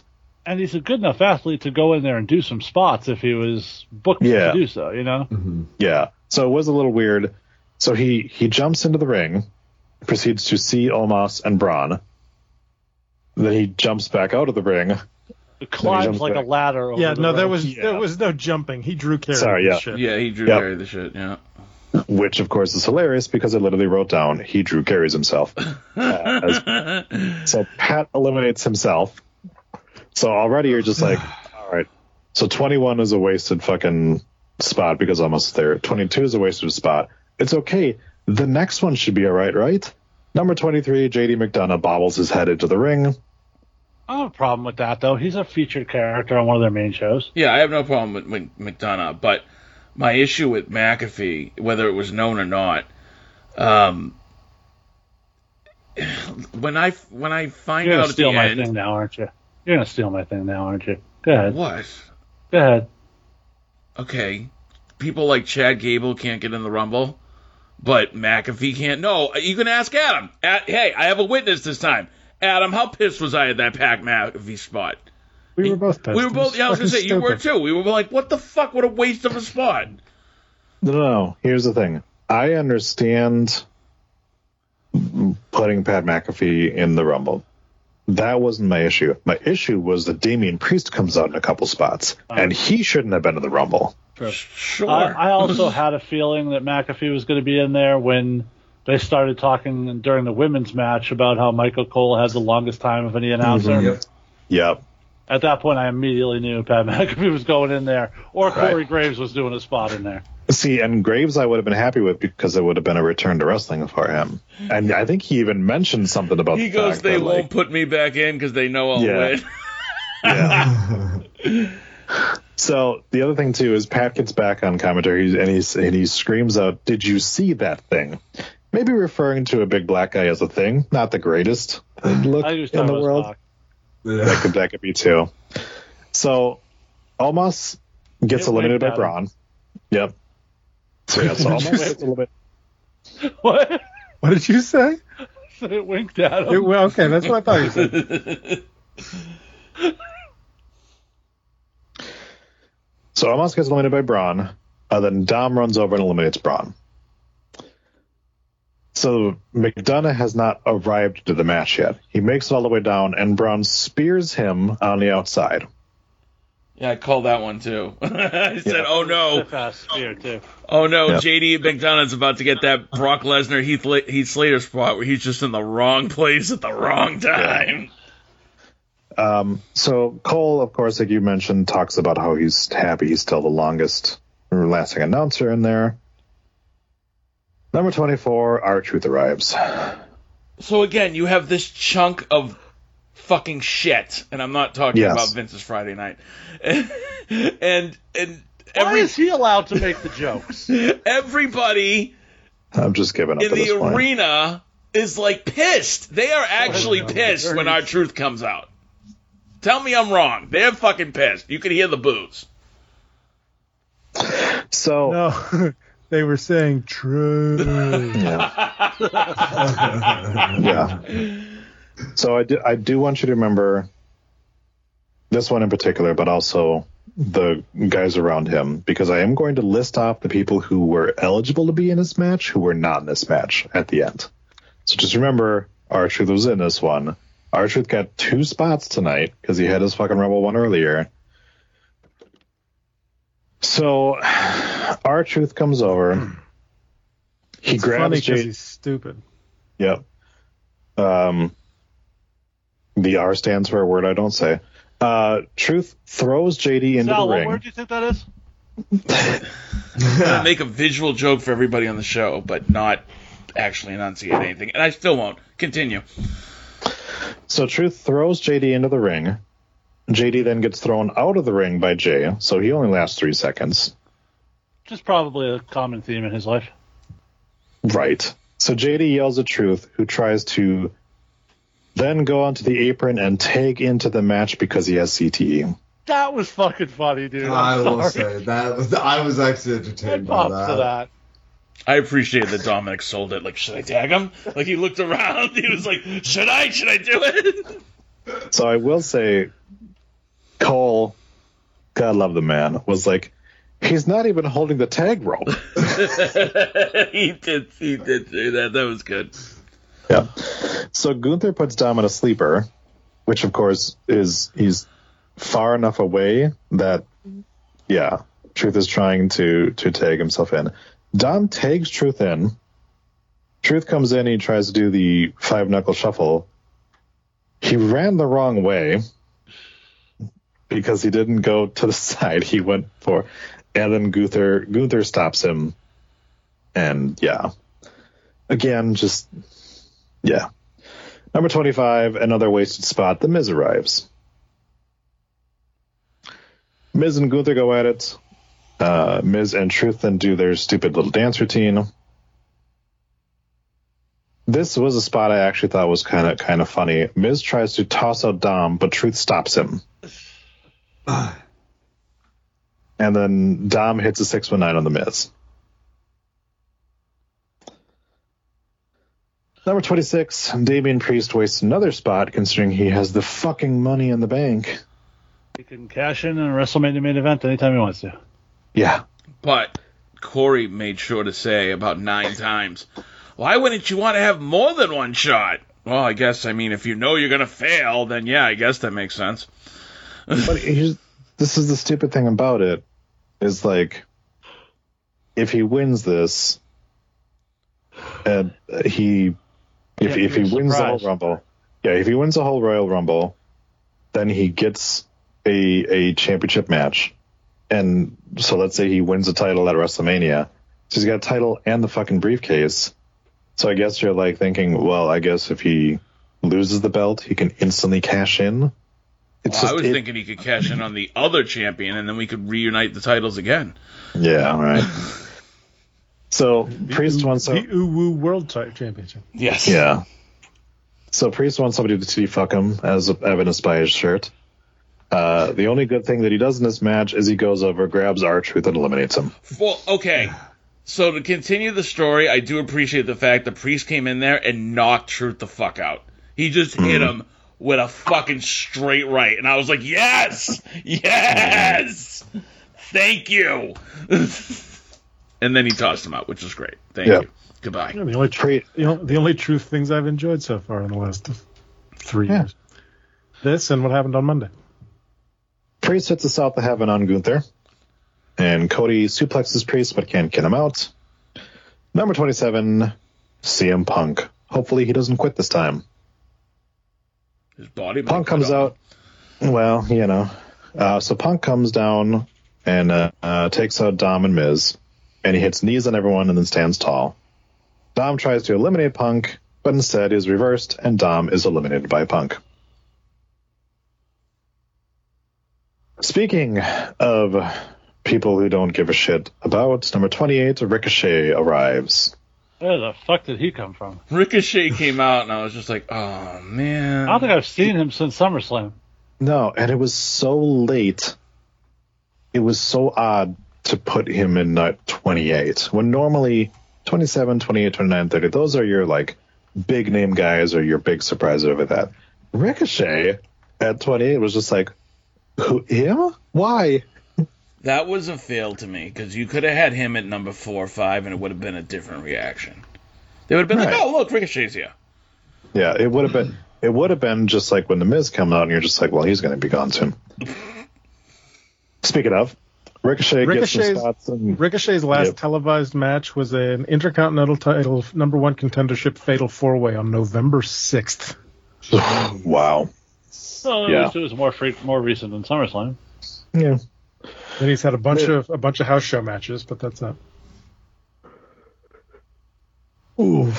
My favorite part of Ricochet is that my wife irrationally hates him. His asshole. Yeah. Miz gets placed. Yep. Miz gets placed on the top rope and eats a Gunther chop and is eliminated. Number 29, Drew McIntyre enters. Drew catches Rick and just chucks him across the ring. Jay, who had lasted 50 minutes so far, then comes in. He spears Gunther and then kicks him into the ropes, but Gunther is able to pull Jay over and eliminate him. So yeet. He actually yeeted him over the top rope. He did yeet him over the top rope. Our last Ricochet's last televised victory that wasn't by disqualification, June 26th. Yes. It's so bad that when Adam went to Cage Match and searched Ricochet, it said, "Are you really sure you want to do this?" Do you mean anybody else? Are you looking for big black cocks? The search results went, who? Oh, that guy. Entrant number 30, Sami Zayn. he goes right up to Drew. And Priest gets thrown to the apron, but Gunther gets our very first idiot award for breaking it up. Then he gets another one by saving Drew. It's just doubling down on it. Ricochet then gets flipped over the top rope and is eliminated by Drew. So our 6 remaining individuals start to brawl, and Cody hits a pedigree? Mm-hmm. Why? Because he broke the throne years ago, so this is... Yeah, he's been doing that move since he came back. It's so bonkers to me. Okay. I understood Punk hitting the pedigree because, of course. But him? Yeah. McIntyre then hits a Future Shock DDT on Punk and straight up tears his tricep. That's where it was. Yep. Yes, because you can instantly see Punk grab his arm and roll over to the side. Sammy hits an exploder on Drew, and then he hits a haluva kick. And that's where they changed all the plans for WrestleMania. Mm-hmm. Priest then takes him out. Sammy clotheslines Priest over the top, and Priest is eliminated by Sammy. And then Drew comes over and eliminates Sami Zayn. So we are down to our final 4. Drew, Cody, Gunther, and a very injured CM Punk. All Raw superstars, but then again, everybody important on SmackDown wrestled in that Fatal 4-Way. So Also, SmackDown literally has the Elimination Chamber coming up, so it makes sense to try to showcase some Raw guys here. do they though? Because on Raw, Nick Aldis and Adam Pearce seemed to be discussing the terms of the Elimination Chamber. Made it sound like it was undecided. Yes, but it would be very odd if Elimination Chamber didn't have guys like AJ and LA Knight in it. So it's going to be represented by a lot more SmackDown guys, I feel. I think it's going to be 3 and 3. It's probably going to be 3 and 3, yeah. I lost my spot. Okay, Rollins and Reigns are both watching from the skyboxes. Rollins just will not shut the fuck up. The entire time he's on camera, he's just just jaw-jacking over that. Reigns is the opposite. Doesn't say a word. And Paul Heyman's just talking in his ear. Mm-hmm. So I will say this about Quitty Boy. He does a great job of hiding his injury. Because for the rest of this match, you don't really notice it that much. Obviously, now that we know it, you can watch it and you can definitely see a little bit more of it. But at the time, I don't think anyone really thought, like, oh, shit, he's fucked up. Oh. Cody hits a Cody Cutter on Gunther, but before he can eliminate him, Gunther hits a clothesline. Drew keeps chopping Punk. Gunther and Drew then look at each other. Punk goes into the corner and Drew misses the Claymore. Punk picks up Drew for the GTS but can't keep him up. McIntyre kicks Cody with a Claymore and knocks his fucking tooth out. Yeah. Wait, what? Yes. Yeah. McIntyre, when he hits the Claymore to Cody, knocks Cody's tooth out. You can literally see it lying in the middle of the fucking mat. Yeah. He then hits Punk with a Claymore, and Drew tells Punk he is not the same kid from 10 years ago. Punk picks up Drew and dumps him over the top ropes, eliminating him. I love that. You know, not even knowing anything about the injuries or whatever, but just the story of Drew being like, I'm not the same kid I was 10 years ago. Your ass belongs to me. And then Punk eliminates him. Yeah. And then, of course, what happened on Monday, and then Drew posting a TikTok saying he's not skipping Tricep Day. All of it's great. Yes. Drew's troll. Drew's troll is fabulous. Yes. Yeah. And again, there's still people who think that Drew McIntyre is not under contract. Or hasn't signed a new contract. It's like, we're talking Mania plans with this dude. Do you really think they haven't re-signed him already? Just because none of your 3 insiders know the details of his contract? Anyway. Gunther boots down Cody, then drop kicks Punk. He powerbombs him, and Cody reverses the powerbomb. Cody goes over the top, and then he pulls Gunther over and eliminates him. Okay, I actually really like the way they did that, because it looked like Cody was in serious trouble, but he just held on to Gunther's head and just squeezed him over the top rope. That was good. It's the same thing they did last year, though. Yeah, it was.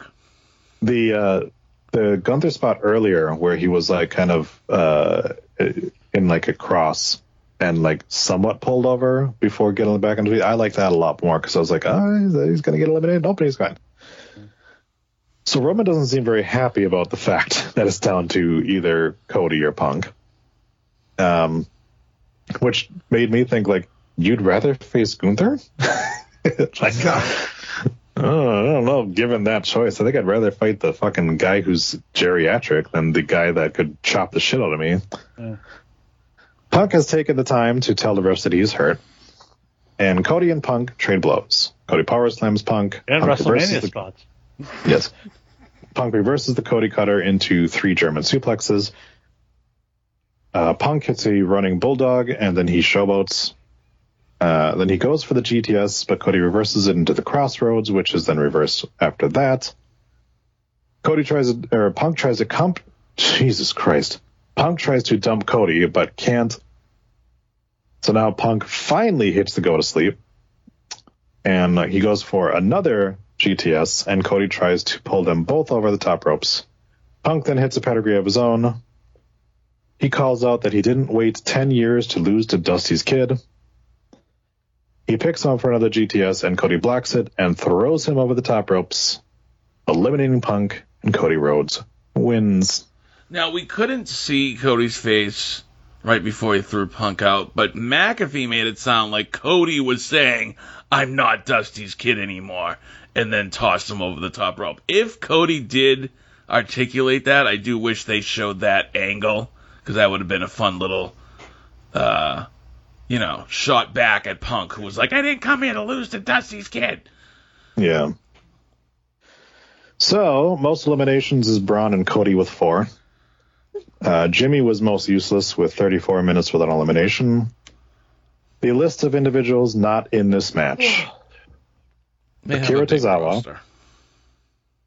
Right. Akira Tozawa, who was listed as being in this match.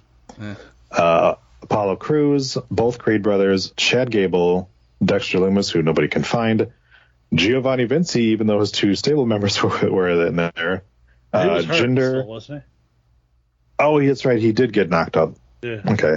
Jinder Mahal, Johnny Gargano, Odyssey Jones, Otis, Senga, Tommaso Ciampa, Veer, Xavier Woods, Occam Razor, Angel Garza, Angela Dawkins, Ashante the Adonis, Cameron Grimes, Cedric the Entertainer, Cruz del Toro, Dragon Lee, Elton Prince, Umberto, Joaquin Wilde, Carl Anderson, Kit Wilson, Luke Gallows, Pete Dunne, Montez Ford, Solo Sikoa, which I understand that one, Tyler Bate, Zion Quinn, and Brock Lesnar, all not in this match, but instead we got an R-Truth spot. Well, Brock, so it makes up for it. That supposedly Brock, he was booked for the match. Yeah, if you believe Meltzer, which I never do, he claims that Braun was inserted into Brock's spot and got all of his eliminations, and that apparently Brock was going to be eliminated by Dom. I don't believe that.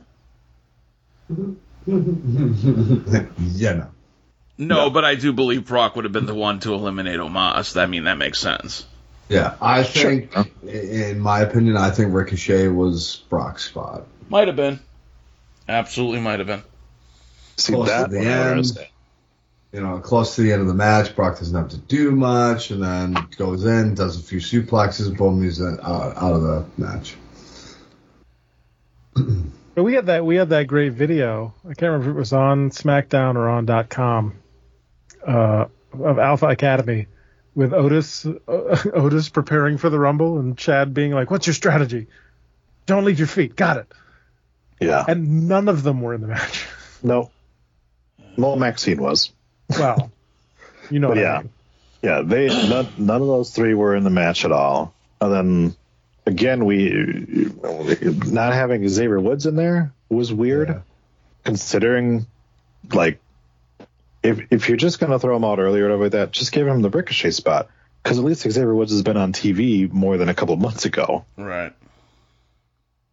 Yeah, it was weird. Montez Ford feels like a complete swing and a miss. Like, how do you not have this guy in the Rumble?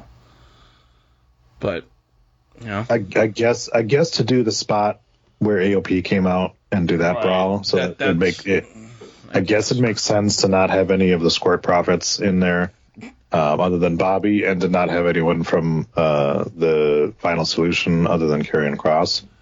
But again, that's not their name. It's close it might as well be. No, but again, one of the great things about the Rumble that we had talked about was, hey, we don't have every single person announced. And then they turned around and announced 10 fucking people. And then 2 of the people they announced weren't in the fucking match then after that. Right. Which is so fucking stupid. Yeah. Like, why did you announce them in the first place then? If you were just going to fucking take them, just don't fucking announce them. Just leave it at the 10 people you said before, because that was fine. Like, people are going to buy tickets to Royal Rumble. People are going to buy or go to Peacock and watch the pay-per-view because it's a Royal Rumble. They don't give a fuck if you announce that Bobby Lashley is in there or not. I saw the dumbest fucking post. Somebody had posted a thing that basically said, "Oh, there were no surprise entrants, and Cody wins again. It's the worst Rumble ever. It just proves that Triple H doesn't know how to book a Rumble." Fuck your face, dude. It was not anywhere near close. You can't be more wrong about anything that you just said. Right. I mean, don't get me wrong. In my personal opinion, the men's Rumble was kind of boring, but there's been much worse. Yes, 100% much worse. And there was, like I said, there was that lull in the middle of annoyance where you had things like R-Truth and Omos. But I like the fact that Triple H was like, no, we're not going to fucking dance around this until we get to Perth. Cody wins. Cody is going to Mania. Thank you, Hunter, for putting a fucking pin, even though we're kind of, faking like he's going to choose Seth. But I do like the fact that we were like, no, on this night, we're putting Cody as the winner of this match. There is no other fucking question about it. He's main eventing WrestleMania. I mean, yes, there was only one real surprise in the men's Rumble. That's Andrade. But Sammy came back, and he had been off TV for a couple months. But what the roster is so deep. You appreciate the legend spots. Just be like, oh, cool, it's fucking Diesel or whatever. But at no point do you watch that and go, oh, yeah, Diesel's got a shot at winning the Royal Rumble this year. No. And so it still kind of feels like it's just a wasted spot. It's a cool, it's a cool pop for that moment. But overall, it just kind of feels like, okay, that was fun. But it's obviously nothing's going to come of that. I mean, how many people in the predictions had anyone other than Cody or Punk? We had two Gunters. Okay. So essentially, there were a lot of wasted spots because everyone sort of knew it was going to be one of 2 or 3 people. But if you look at it like nobody, obviously there's a ton of people that we know are not going to win it. But logically, as a GM, since we've got GMs this time, what's the logic of putting Pat McAfee in there? Right. I fully understand the logic of putting Andrade in there. Mm-hmm. Not only because it's a fucking pop, but also because of the fact it's like this is a guy who was a former champion. Having Naomi in the first one is a former champion. Having Jordan Grace in there is like, here's somebody who, can make a name for themselves at. So logically, it makes sense for those ones. It makes more sense than it was back in the day when you used to literally have like fucking Vicky Guerrero show up in a Rumble, and you're just like, who would book that? Right. Who would think that she's anything but somebody who's just going to get chucked out? But yeah, I get it. There's no fucking real reason for putting JD McDonough in there because we know he's a bitch, You really hate JD McDonough, huh? You know what's funny? I understand putting Omos in there because it gets Breakker over. That Breakker eliminated a guy the size of Omos. Well, yeah, Omos is going to be booked like the Great Khali was. He's going to be booked as an attraction. It's going to be a case of like, this guy's never going to be world champion, but he's probably going to be sort of that main event adjacent because it's a cool look. He's a huge friggin' guy. Yeah. Yeah. Go ahead, Adam. So points, like Troy said, points to Ginger, points to Jord, points to Troy, points to Bobby Eaton, points to Nick H, and points to Dr. Glashman for the surprise entrant picks, and point to Lindsay for picking Cody Rhodes. The only one who picked Cody Rhodes in the poll. Which brings us to your total. So it's like that. So, by the way, -5. Oh, sorry. -5 points to Jackson for picking Brock Lesnar as a surprise entrance. Because we did warn you that we would take 5 points. Why he did it. Jackson, buddy, that I'm fine with that. It's a funny joke. You picking Bianca Belair as a surprise entrance? Like, what are you thinking, bro? you know that doesn't count. So in 13th place with -3 points, Jackson. Tied for 10th with 2 points, Sal, God's a Juggalo, and Dr. Glashan. This is out of a possible 6. Tied for 5th place with 3 out of a possible 6. Bruno, Ginger, Fetus Rhodes, Jord, Nick H. Tied for 2nd place with 4 out of a possible 6. Troy, myself, and Jason. And Jason. And in first place, who? Bobby Eaton. And in first place, Bobby, that was all nice. Oh, by their lonesome, 5 out of a possible 6. Lindsay, good job. Nicely done. Now that it's almost 1 a.m. on the East Coast, what can we quickly talk about from Raw and NXT? What? Okay, well, I'll dive right in. I thought they did a nice, cute little job of making you think that Cody wasn't going to pick Roman ultimately. I mean, I guess we'll find out tomorrow night. But we know who Cody's going to pick. He pretty much picked him out during the pyro on the Rumble. I wasn't as big a fan and screamed at him. I wasn't as big a fan of that segment. Because Seth's argument to me made no fucking sense. I agree. I mean, no, but I can appreciate what they're trying to do because they just want to stretch it out and make it have drama. But no, Seth's argument made no fucking sense. And why the fuck would he pick Seth? He's already beat Seth 3 times in a row. Seth's argument is you don't want to take the lazy man's title from the glamour title. You want to take the workhorse title. No, Cody wants to take the lazy man's title and return it to the being a workhorse title. And then Cody doubled down and was like, I know what Dusty would pick, but it doesn't matter what Dusty would pick. I'm not Cody. Seth doubled down. And I was like, oh, no, it kind of does. Because this whole story is he's doing it for his dad. He's going to win the belt his dad couldn't win. So Do it for your father. Pick this title that's only been around for 3 months, 6 months, whatever. Yeah, it was a nice little effort by Seth, but I thought it was pointless. Seth's promo was good.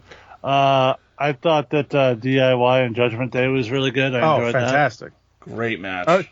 When they say our first hour is going to be commercial free, and then that entire first commercial free hour is this tag team title match. Yeah. Mm-hmm. Fabulous. Great match. And then they beat the fuck out of R-Truth, so I'm here for the whole fucking thing. Yes, they did.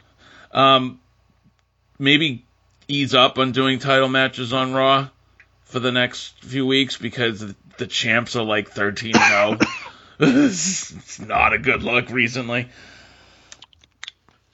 You can't win because you continue to get fucking assholes who will be like, this guy's held the belt for this many days without defending it. So, and then you get the same thing where it's like, the title's defended too many times, the title matches don't mean anything. I mean, yeah. The thing is, I knew Kofi had no shot in hell. Not against a 500-day reign with barely any builds. Like, it was fine. It was a good TV match, but at least DIY, I kind of thought, maybe. I still think they will. Yeah, eventually. So we open the show with the official announcement that Pat McAfee is back in the booth for Monday Night Raw alongside Michael Cole. NXT was unchanged. NXT remained unchanged. No talk of Wade Barrett. They just didn't bring him up on Raw. I know there's speculation that he'll be there with Corey tomorrow night, but I guess we'll find out. Yeah. Yeah, so McAfee's in, CM Punk is out. Yep. And people are already online, dipshits online are already saying, no, he can't be hurt because if his tricep was torn, he wouldn't have been able to throw those forearms at Drew. He did it in the Moxley match and didn't have a fucking He problem. wrestled for like a month with a torn tricep. Yeah, that's not how your arm works, pal. Right. Didn't we watch Punk finish the match with Moxley 2 years ago when he tore his tricep? Exactly what Jason just said. Triple H finished a match with his quad up in his fucking dick. Yeah. Well, I mean, finished the match, he sat in a Boston Crab. But anyway. Vince McMahon finished a threesome with a chick covered in shit. Right. True. These are things that happen sometimes. Speaking of which, Johnny is still with us? He's sleeping. Okay. Actually, Punk's promo was really fucking good. I appreciated the old reverse. Uno reverse. I drugged him. Nice. I appreciated Punk being like, you know, who really has it hard. Like, yeah, I got hurt, but there's people fighting cancer. There's people who are firefighters. Like, that was nice. And then Drew coming out there and just and what was obviously an actual, like, legit story like that. You could tell he was actually talking about people that he knows, people that he's friends with, and you see him getting emotional. It was a nice touch. Now, I always give Christian Cage credit for being that shitbag heel who will fucking just go to levels. Yeah, just go to levels that are so detestable, right? Santos wishing that Rey Mysterio died in surgery. Yeah, that's along the same vein as this. Drew comes out there and he, you know, kisses his ass for a little bit, and then he goes, "I just wanted to let you know that I prayed this would happen and it came true." And the whole crowd was like, "Holy shit! Did he just say that?" That was fucking crazy. Then went on his TikTok to show himself working out with the caption, "Never skip tricep day." Yeah, him stomping the shit out of Punk really enforced that, like, he is like the top heel right now. Well, although here's the thing, is that by the time Punk gets back from his injury, Drew might not be there anymore. Again, I am almost positive he has resigned. They transitioned that nicely to have Sammy come out and make the save. And I thought the match, the main event, was it was really good for a TV match. Yeah, it was. Yeah, Edge said, I think in an interview talking about Christian Cage, why he's such a good heel. I don't have the exact quote in front of me at the moment, but something to the effect of, at some point it became normalized that heels think they're cool, and Christian isn't trying to be cool. He goes out there in a turtleneck, for fuck's sake. And to me, it's very much it's kind of the same thing with Drew right now. Drew's not trying to be cool. Drew's not trying to be a bad guy, bad boy, bad guy. He's trying to show the world that he's worth it, and he doesn't give a fuck about anybody else. He's getting the top. He got screwed over by the Bloodline. Yeah, he got screwed. This is the old Bret Hart heel turn. You know what I mean? It's like, I got screwed by Vince McMahon and the WWE. Oh, wait. No, that's somebody else. This is bullshit. Yeah. This whole thing is bullshit. But that's kind of been Drew's platform. And now he can be like, I'm the one who took CM Punk out. Drew McIntyre, is he getting the world title at Mania? Is that what we're doing now? No. I'd have no issues with that. I wouldn't be surprised. I don't think it's Seth. I mean, I'm sorry. I don't think it's Drew. Who do you think it is? I don't know, but I don't think it's going to be Drew. Jason? What? Do you think Drew McIntyre gets the world title shot against Seth at Mania? No. Who do you think gets it? Gunther. Or if Drew gets it, it's only in the form of a triple threat with him and Sammy. Okay. And then Priest cashes in on all of those motherfuckers. And then maybe you get the feel-good Sammy finally wins it moment. That would be something. And I'm not gonna lie, you're talking about speaking of the main event after Drew's little promo and Gorilla. I thought they were gonna give Sammy the win, but it does make more sense for Drew to. But I liked how they got to Drew winning because he literally just covered up and kind of elbowed you in the dick. Sorry. Yep. sorry about your cock.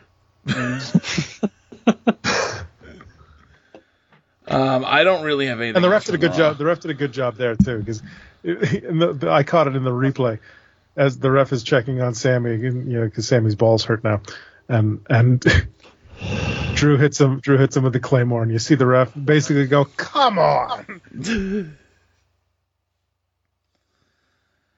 I don't think I have anything else from Raw. Anything from NXT? Yes. My favorite part of NXT this week was the Chase funeral. Just because that video started with "Tell Me a Lie," and that's fucking exactly awesome. Yes. I also died laughing at Duke Hudson say, "I threatened some students." Yes. And I asked them for help. That whole segment was fucking fantastic. You guys buying a calendar? I mean, okay, I believe in supporting higher education. That's all. There you go. Exactly. That was the only thing that was a little bit cringe. Is in this day and age, that's the story we're running with. Is girls in bikinis are going to sell calendars and they're going to save the university. Because you see, eventually, it will occur to JC that she's the only reason Chase U exists, and will demand it become Jace U. JCU. JCU. Other than that, Lexus King looked really good this week, I thought. I thought he did good. That's decent, yeah. I like the backstage. Yeah. Dijak tries to murder Joe Gacy the same way Solo Sikoa tried to murder AJ Styles. Stupid. The overacting of Gacy. Like, it's so high before he throws him in it. And then he just showed up out of the dumpster and was like, "I can do a no DQ match. Sounds good to me." That was dumb. That was pretty fucking dumb. Also, I'm not exactly sure why Ava is the general manager as far as, what did she do to earn that? Also, why the fuck was she on SmackDown? Let's just say it involved Vince and Johnny Laurinaitis. No, that's The Rock's cousin. Don't you dare. Oh, daughter. Nia's his cousin. But anyway, there was no reason for her to be on SmackDown during the Royal Rumble number selection segments. Well, Nick Aldis was teaching her how to be a GM. I'm pretty sure Nick Aldis knows how to operate an iPad. Well, no, they were saying because NXT superstars were going to be involved, so. Yeah, that's what I thought. Also, what does that make Shawn Michaels and William Regal in Canada? Well, Regal never said he was GM's emeritus. The only time we're going to see Regal is War Game season. Probably. Yeah, I don't think they ever mentioned that Regal was back as a GM or something like that. I think it's always that he just showed up to pass the torch. Yeah. I think it's supposed to be Ava is the GM, but Shawn Michaels is sheriff, president of NXT or the but obviously he would delegate down to her, I guess. But I think mostly it's because they're done with her being an in-ring person. So. Well, at least for now. I mean, she's 22, so she can get it back. But yeah, it hasn't been a great start to her career. Fallon Henley. Mm-hmm. Hey, good job. Had a really nice night in NXT. She to me is right in that position of the next babyface to be. Well, I feel like Tiffy's about to get called up. Yeah, she for sure is about to get called up. Tiffy, Carmelo, and Trick are all, and Braun probably are all on their way Roxanne to. too. Yeah.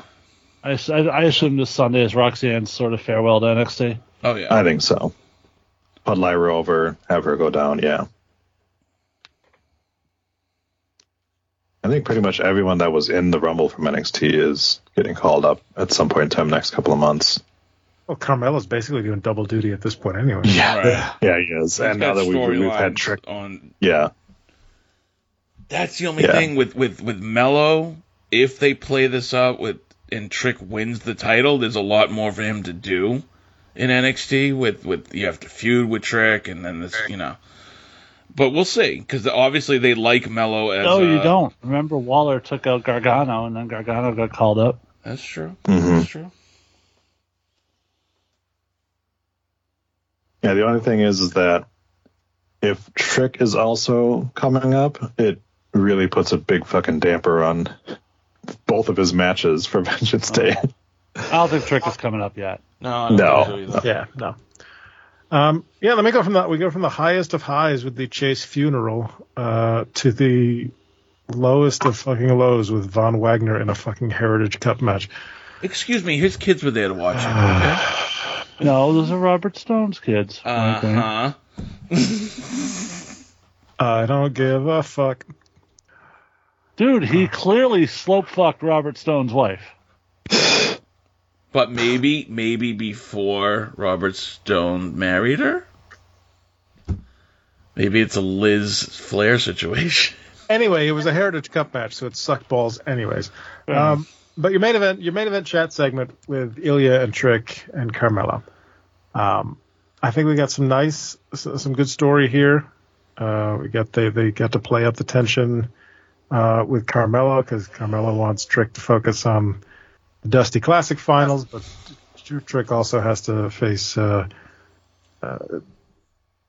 for the title. So no, they played that really nicely. I thought Shawn Michaels did a good job booking that at the end, because they told the right story. Trick is trying to focus on two things, but good luck, because one of them is really going to need his full attention if he's going to win, which means he's going to lose both. But talk about that in the predictions. Now, which we're going to do right now. So point your browser window to rundownwrestling.com. Why, Troy? What? You know what you did. Right at the top of the post for this episode. NXT. You asked me to make a predictions poll. I did. I'm not going to read that second one. That's not offensive. It's unnecessary. No. What you're going to read in a little bit is offensive. Put your name in there. We start with your men's Dustin Rhodes Tag Team Classic Finals. 3 Wolf Moon. Nice. Baron Corbin and Braun Breaker versus the Trick Mello Gangbang, Mello Hayes, and Whoop That Trick. It's the Wolf Dogs. Trick. Jason? Trick. Who are the tag champs right now? Good question. No, it's the family. All right. I'll go with the Wolf Dogs. Worst fucking name. Ginger? Wolf. Troy? I love that this is named after Baron Corbin's lone wolf character, because it makes total sense. Yeah, I'm going 3 Wolf Moon. Sap? Wolf Dogs. There you go. No disqualifications, no holds barred, anything goes. Hardcore porn match. Dijak off in your eye versus Joey Gacy. Jason, who you got? I gotta be Dijak. He's got to win a pay-per-view match at some point. Ginger? Same. Troy? Yeah, let's go with Dijak. Sal? I'm going with Gacy. They're not gonna have Dijak win a pay-per-view match. Come on now. I'm going with Dijak on this one. 6-person mixed tag team match. The family, Tony the Angled Penis, Channing Sax Lorenzo, and Italian Indy Hartwell. Why is she Italian Indy Hartwell? Because she looks like Indy Hartwell. She looks like Indy Hartwell. Indy Hartwell is Italian, by the way, but that's okay. OTM, which is the team of Lucian Prick, Bronco Busta, and Jada Pinkett Parker. Ginger? I have fun. You do, and we appreciate it. I'm going to go Jada Pinkett Parker. Troy? I gotta go the family, because it would be weird to have them lose this match considering they're the tag champs. Sal? Yeah, I'm going the family. I'm going to actually extend this. I'm going to say that they need to find somebody to counter Scripps, and we'll get that at the WrestleMania NXT, the Stand and Deliver. And the person they find to counter Scripps is going to be Enzo Amore. Oh my god! No, it's not. No, It's gonna be Nunzio. No, Nunzio's like 55 years old. It's not going to be Nunzio. No. I'm going with OTM just for the fuck of it. How about you, Jason? OTM lost the title match, so I think for them to stay relevant, they need to win this match that doesn't damage the champions at all because titles aren't on the line. Rizzo probably takes the pin, and I got OTM winning. Okay. NXT North American Championship. Is that supposed to say feminine and you just missed a syllable? Oba Femine Products. Yes. Defending against Dragon Dong. Troy, you start this one. They're not taking off Oba already. Yeah. Sal? Oba retains. Oba does retain. Jason? Oba. Ginger? Oba. NXT Women's Championship. Lyra Valkyria defending against Roxanne Perez. Sal? Let's go with Lyra. Yeah, I'm going to go Lyra as well. Jason? Lyra. Ginger? Lovakiria, is that what it's Sure. Her name is Lyra Valkyria. Valkyria. Because they couldn't call her Lyra Valkyrie anymore. Okay, I'm gonna go bi-curious. That would have been a better one. There you go. There you go. Troy? I think it's Lyra. Yeah, because like we said, I think Roxanne's getting called up. Everyone know. Okay. And your NXT Championship match, Ilya Dragunov defending against Dick Williams. I'm going. Thank you for this, Troy. I'm going Dick on this one. As Jason? you should. Much as I love Trick, I just don't think it's his time yet. I think Dragunov retains. Ginger? Dragunov. Troy? Trick. Sal? Dragunov. Click that black submit button, and we'll talk all about it next week. I'm so happy that you discovered how to put that little text in the thank you box. I really am. Unless anybody has anything else to say. Nope. Well, this was fun, gentlemen. Good to have you back, Ginger. Good to have you back, Ginger. Until See all next your week. manly bearded faces. We'll hang dong after the show's over. Yeah, we're gonna for talk sure. too. That's for the Nice. OnlyFans guys. Join our Ginger, Patreon. welcome. You're welcome back anytime, my friend. Thank y'all for hanging out with us. Jason, send us home, would you? That means we will run your ass down next time. Peace out.